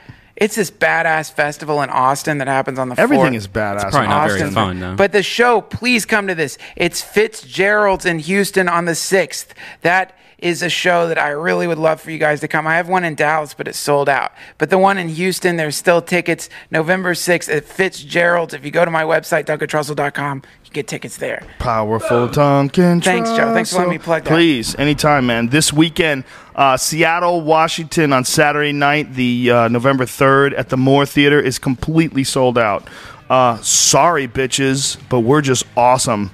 Voodoo Chicken, are you going to make a scheduled appearance? We're going to contact the Voodoo Chicken. Brian Redband's coming, and of course, Greg Fitzsimmons will be there as well. And by the way, when I say that we're awesome, Seattle, I mean you guys too. I mean all of us together. It's not just like us. I wouldn't say like me and Duncan and Brian are awesome. We're all awesome. Yeah. We're all a part of this awesome experience. San Francisco, Friday night, November 2nd, at the Nob Hill Masonic Center. Yeah, I know, Masonic. I don't know. I don't get it. All hail Moloch. For me, it's just a place to perform, folks. I don't even call Live Nation. I have a representative that calls them. I don't even deal with those people myself. You know what I'm saying? I let somebody else do all the dirty work for me. That was the only place. There's nothing sinister about this Nob Hill Masonic Center. And it'll probably smell like weed in there. We're going to get our freak on. Fuck. San Francisco. It's one of the greatest fucking By the cities way, on earth. dude, the Masons knew how to build a place to focus energy. I performed in Masonic halls. You can really fucking blast the beam in those places, man. You can really do it. Well, it's supposed to be a really cool place. And some tickets are still available for that. Some tickets are also available for the Metropolis in Montreal, November 16th. Are you coming with me, Duncan Trussell? Yes. To Montreal, Yes, Quebec, I can't Canada! fucking wait. I can't fucking wait. Yes. Oh, can I say one more thing? Yes. I forgot. November 7th and 8th, I'm in New Orleans at the Hell Yeah Fest, so come to that, please. Oh, Brian, my little calendar, you don't have up the 10th, which is San Diego. On Joe Rogan on the Twitter page, please put that up, because Joey Diaz and I are at the Balboa Theater. Maybe Brian Redband, too, if he wants to make a little On trip what day? down. The 10th? Oh, Actually, no, you're going to be no. out of town. Be You're going to be in Ohio. Yeah, oh, cool. I'm with Tom Segura in Dayton, November 8th, and Cincinnati, November 9th. Those two shows are not selling as fast as the Columbus people. Yeah, which well, is Columbus sold is out. strong, as always. We might be looking into buying Brian's mom's place in Columbus. She has a fucking bed and breakfast. Nice. And turned it into Death Squad Studios. Turned it into the Death Squad compound. You're going to fucking what are you going to do with Brian's mom? We're going to get rid of her. Throw her into the streets. No, she's got 2 houses. But one of them she owns as a bed and breakfast on a giant piece of land where we can hunt deer. Dude, I like it. How many acres? Did you talk to Mom? Oh, I haven't, but I will. It's a lot. More than 20 acres? You saw just the driveway. Yeah, it looks pretty big. We need a few hundred acres. Yeah. We need a Ted Nugent-style high fence. Keep some fucking buffalo roaming Fucking around. tunnels. Tunnels. I found a place online. Some guy sent me this on Twitter where you can buy houses that are built on top of old missile silos. Yeah, hell yeah. There's a bunch of them. Let's get one of those, brother. That's where they used to manufacture the LSD in a fucking missile Yes, silo. that's Come that- on, let's that's- get a silo. That was that That was the one that what's his face? Hamilton Morris. Yes. Yeah. Yeah, silo homes, man. There's a lot of those. These are incredible. There's like several homes for sale that are built. Like if you go to silohome.com, you can check these out. It sounds like the ultimate apocalyptic scenario. Fun. One of them has a fucking runway for a plane and like this rustic looking log house that's built over this several floor missile silo that's converted into this crazy like storage compound. Fucking fascinating shit, folks. Prepare for the apocalypse. It is coming. Hare Krishna. It already came to New York and New Jersey, and all our brothers and sisters out there on the beach in Jersey that lost your houses. Mad love and respect to you, and all the people in Long Island that lost their places. We feel for you. That fucking hurricane's a cunt and a half. Yeah. And it may be just the beginning of more crazy storms. You got to keep moving, folks. You can't stay in places that are getting ravaged by nature. There's places on Earth right now where you can't live. You can't live where there are volcanoes. You can't live in Antarctica. You can't live in the fucking North Pole. We got to keep moving, okay? Yeah. And that's one more aspect of our world where we have to understand that this is really, truly a global community. And we can't live in the places that suck. And we got to be able to not be fucking territorial and accept people into new spots. Mexico. Whatever. And make love. Make love and let jizz flow from your penis. Blast that jizz, friends. Blast it. And make people, if you can, and raise them correctly. And be nice to all the folks around you. And Drop love bombs. Give the hand jobs. Don't put those off. Listen, give happiness. Yeah. Spread you just orgasms. ruined everything with hand jobs. Hand jobs? What the hell? that- What's that's that? dirty. Some girls Keep your don't hand do jobs. that when it's time. Okay. I don't know what you're saying. Yeah, sounds go like right to the someone has mouth. Who someone needs has a hands? repulsive penis. How dare you? No one wants to suck it. It's beautiful. It's like a root. It's like beautiful. the root of a fucking rutabago. It's the root of What's all a evil. rutabago? A rutabaga? No, What is how it? dare you? It's an oak tree. No, I'm a root. penis model. I use my penis for. I'm Wow. a condom model. Sweet. All right, folks, For highlights. that is the end of this week's podcasts. Thanks to Onnit.com for sponsoring our podcast. And Onnit is now going to sponsor all of the Death Squad podcasts, including the Duncan Trussell Family Hour. Hell yeah. Which you can get on... Where's my Are you on alphabet? Stitcher? Are you on Stitcher? I'm on Stitcher. Powerful Stitcher. We're up for some Stitcher awards. By the way, I don't give a fuck if we win or not, because I'm not really an awards guy. I think the awards for art are silly, but if you give me it, I'll accept it.